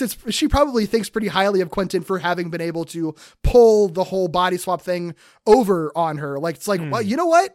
Fucking good play, man. Like, you really played me. Like I feel like there's a mutual like a mutual respect kind of thing. I feel like is probably what it is. Okay. Again, it's based on like very little screen time for her. It doesn't seem like she's holding hostility at the end of it, but it also doesn't seem like she's like, I love you so much, Quentin. It's just more like, damn, it sucks that you did that, but I guess I got to die now. It's cool that you're with me, at least so I'm not alone. Like, that's kind of what it feels like. You know what I mean?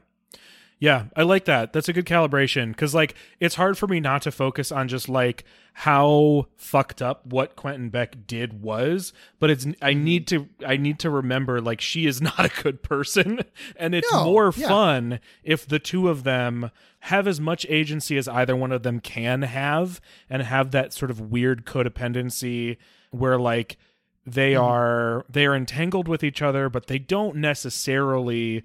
Like, they might respect each other from a certain degree, but also probably hold resentment towards each other at the same time. I think so too. Yeah, she is way more fun that way. That is 100% sure, like for sure. So and I like that a lot better. There is a version that I'm the more I think about it, is a worse version, still a compelling version, but a worse version where that isn't the case. And I like what you are saying and how you are describing and how you saw this episode way better than that other alternate version.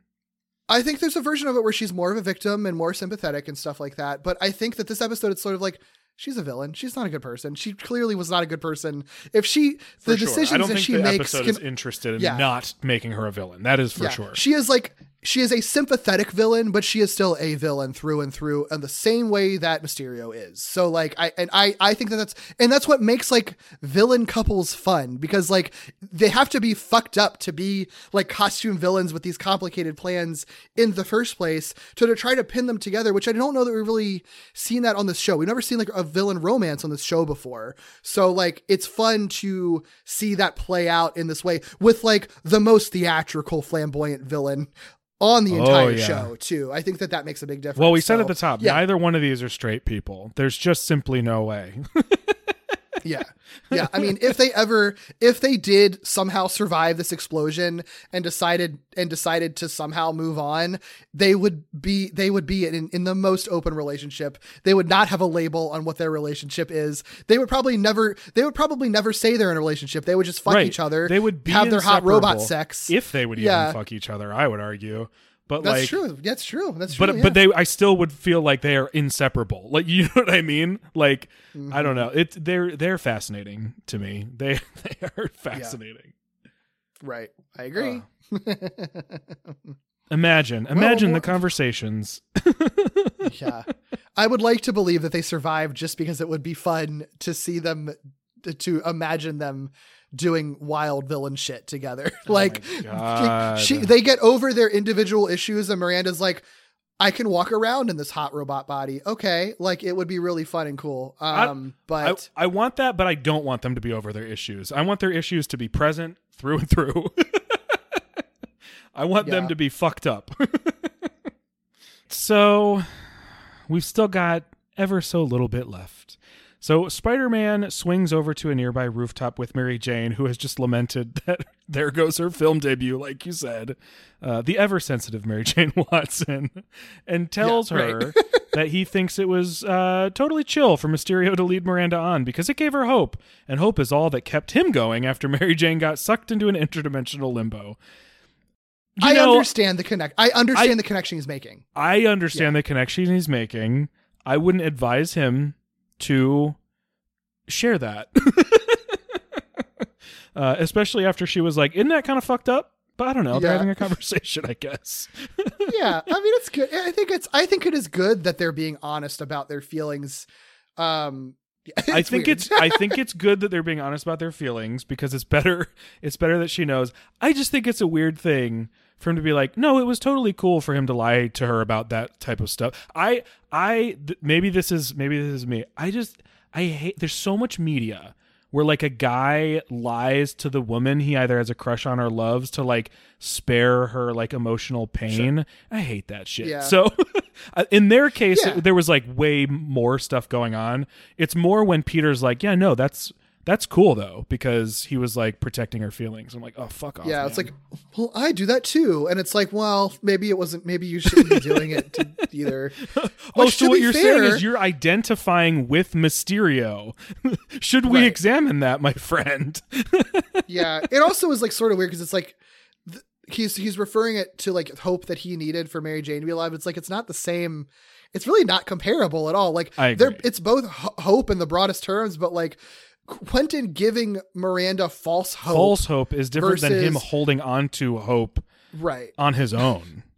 Right. It's a weird connection. Like, I understand why they make the connection because they're trying to segue into the next conversation, but like, it is just sort of, it doesn't really line up. So, and I think, Mary Jane should be like, this feels like a red flag, but all right. And I think also, you could argue that it's just Peter isn't even thinking about the actual situation. He really truly is thinking specifically about his situation with Mary Jane, not even really thinking deeply into what just happened.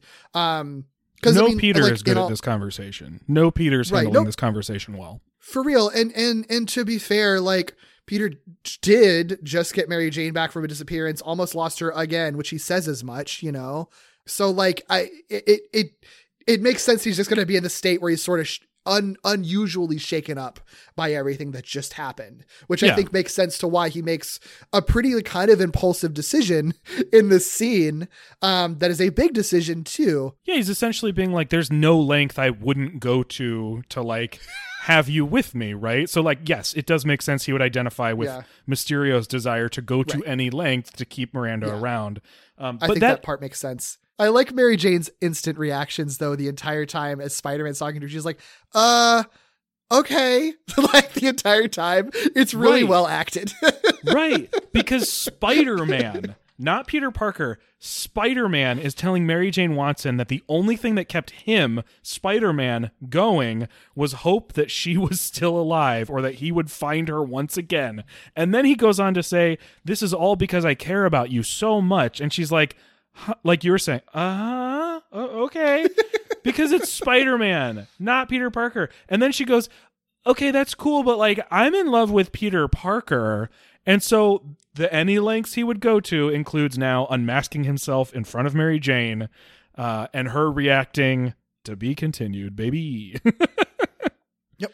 What a wild way to end an episode. Yeah, it's a good cliffhanger. It's very good. I mean, we've gotten to be continueds before. This is probably the best one, if not definitively the best one. And it's one of those things where like it feels out of nowhere, but it also makes sense in the context of everything that has happened up to this point too. That like it makes sense that this would be the moment where he's just sort of like, enough is enough.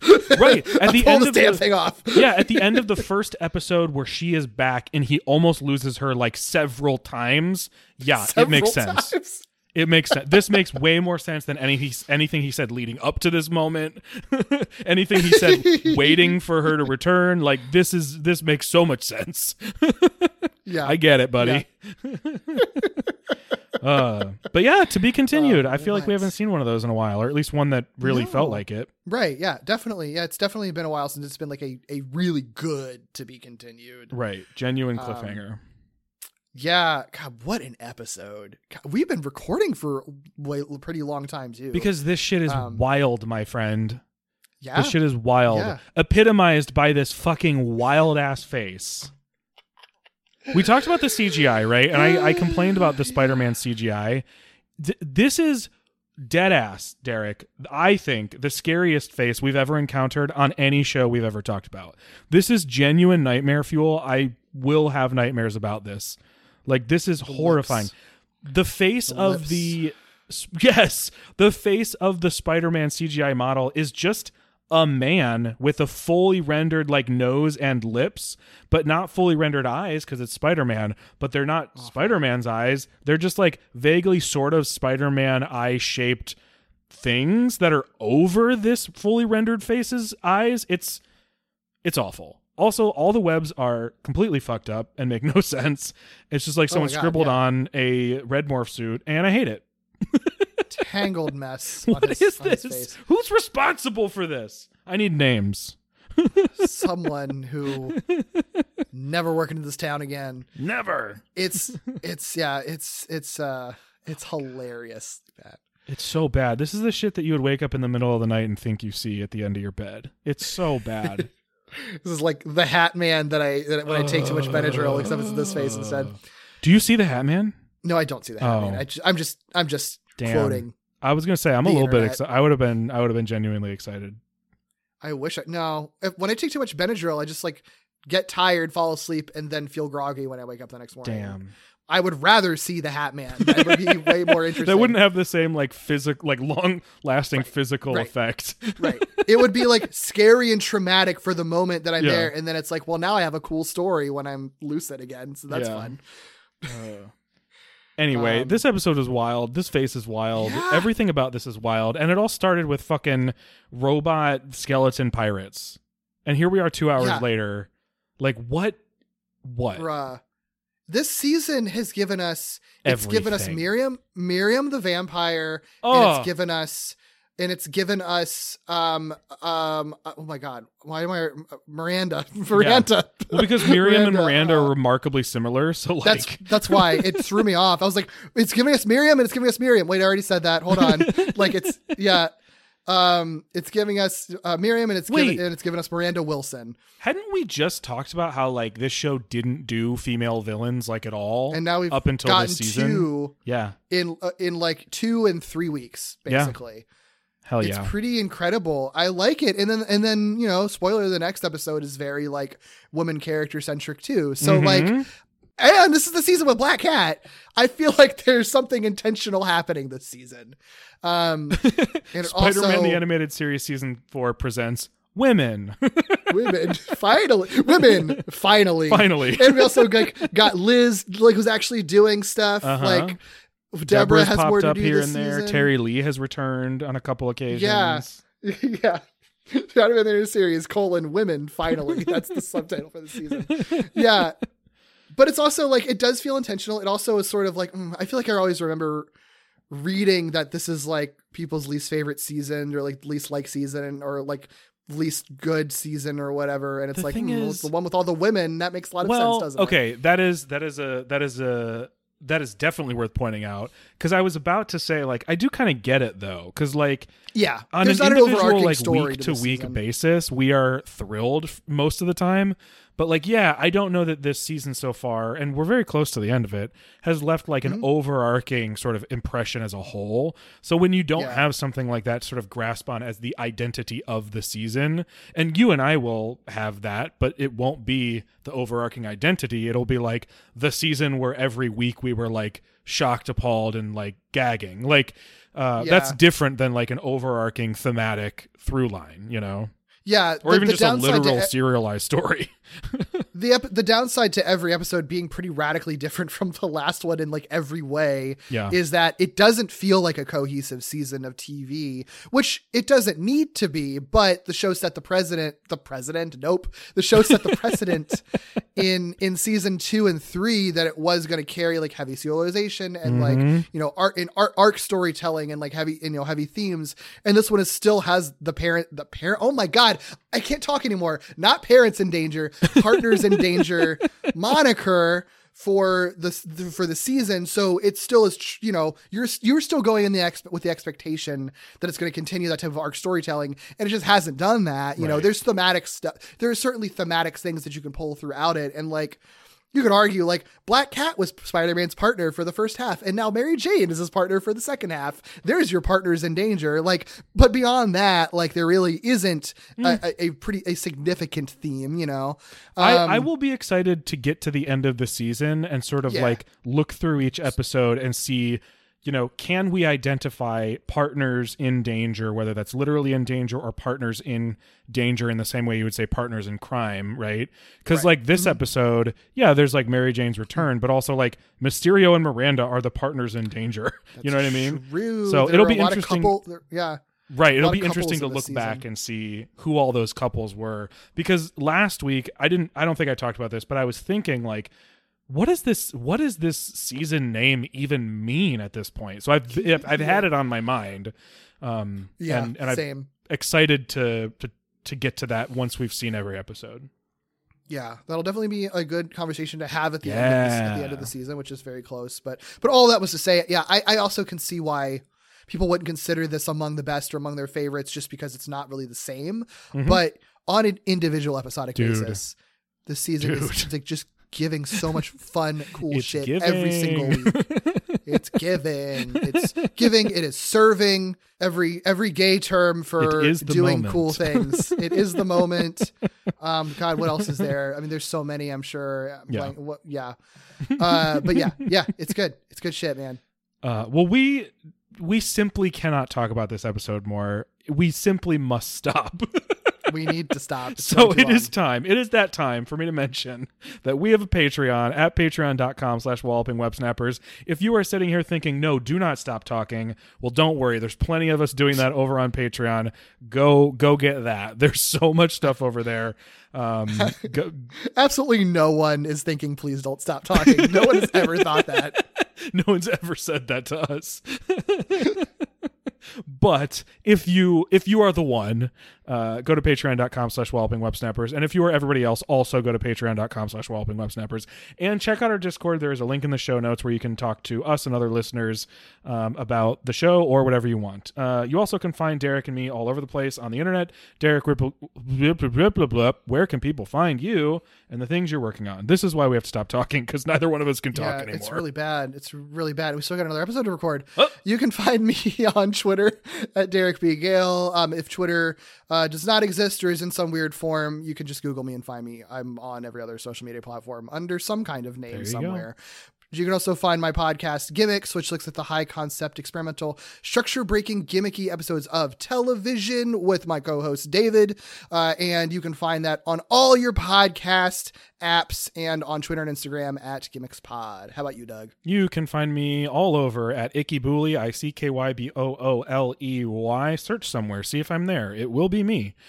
You can also find me on a podcast called Novel Gaming, where my friend Katie and I catch up on all the books and video games and sometimes other pop culture that we've been consuming lately. And Victory Road, it's a Pokemon podcast that my friend Kyle and I have promised we will finish at some point, but haven't yet, so I'm going to keep promoting it.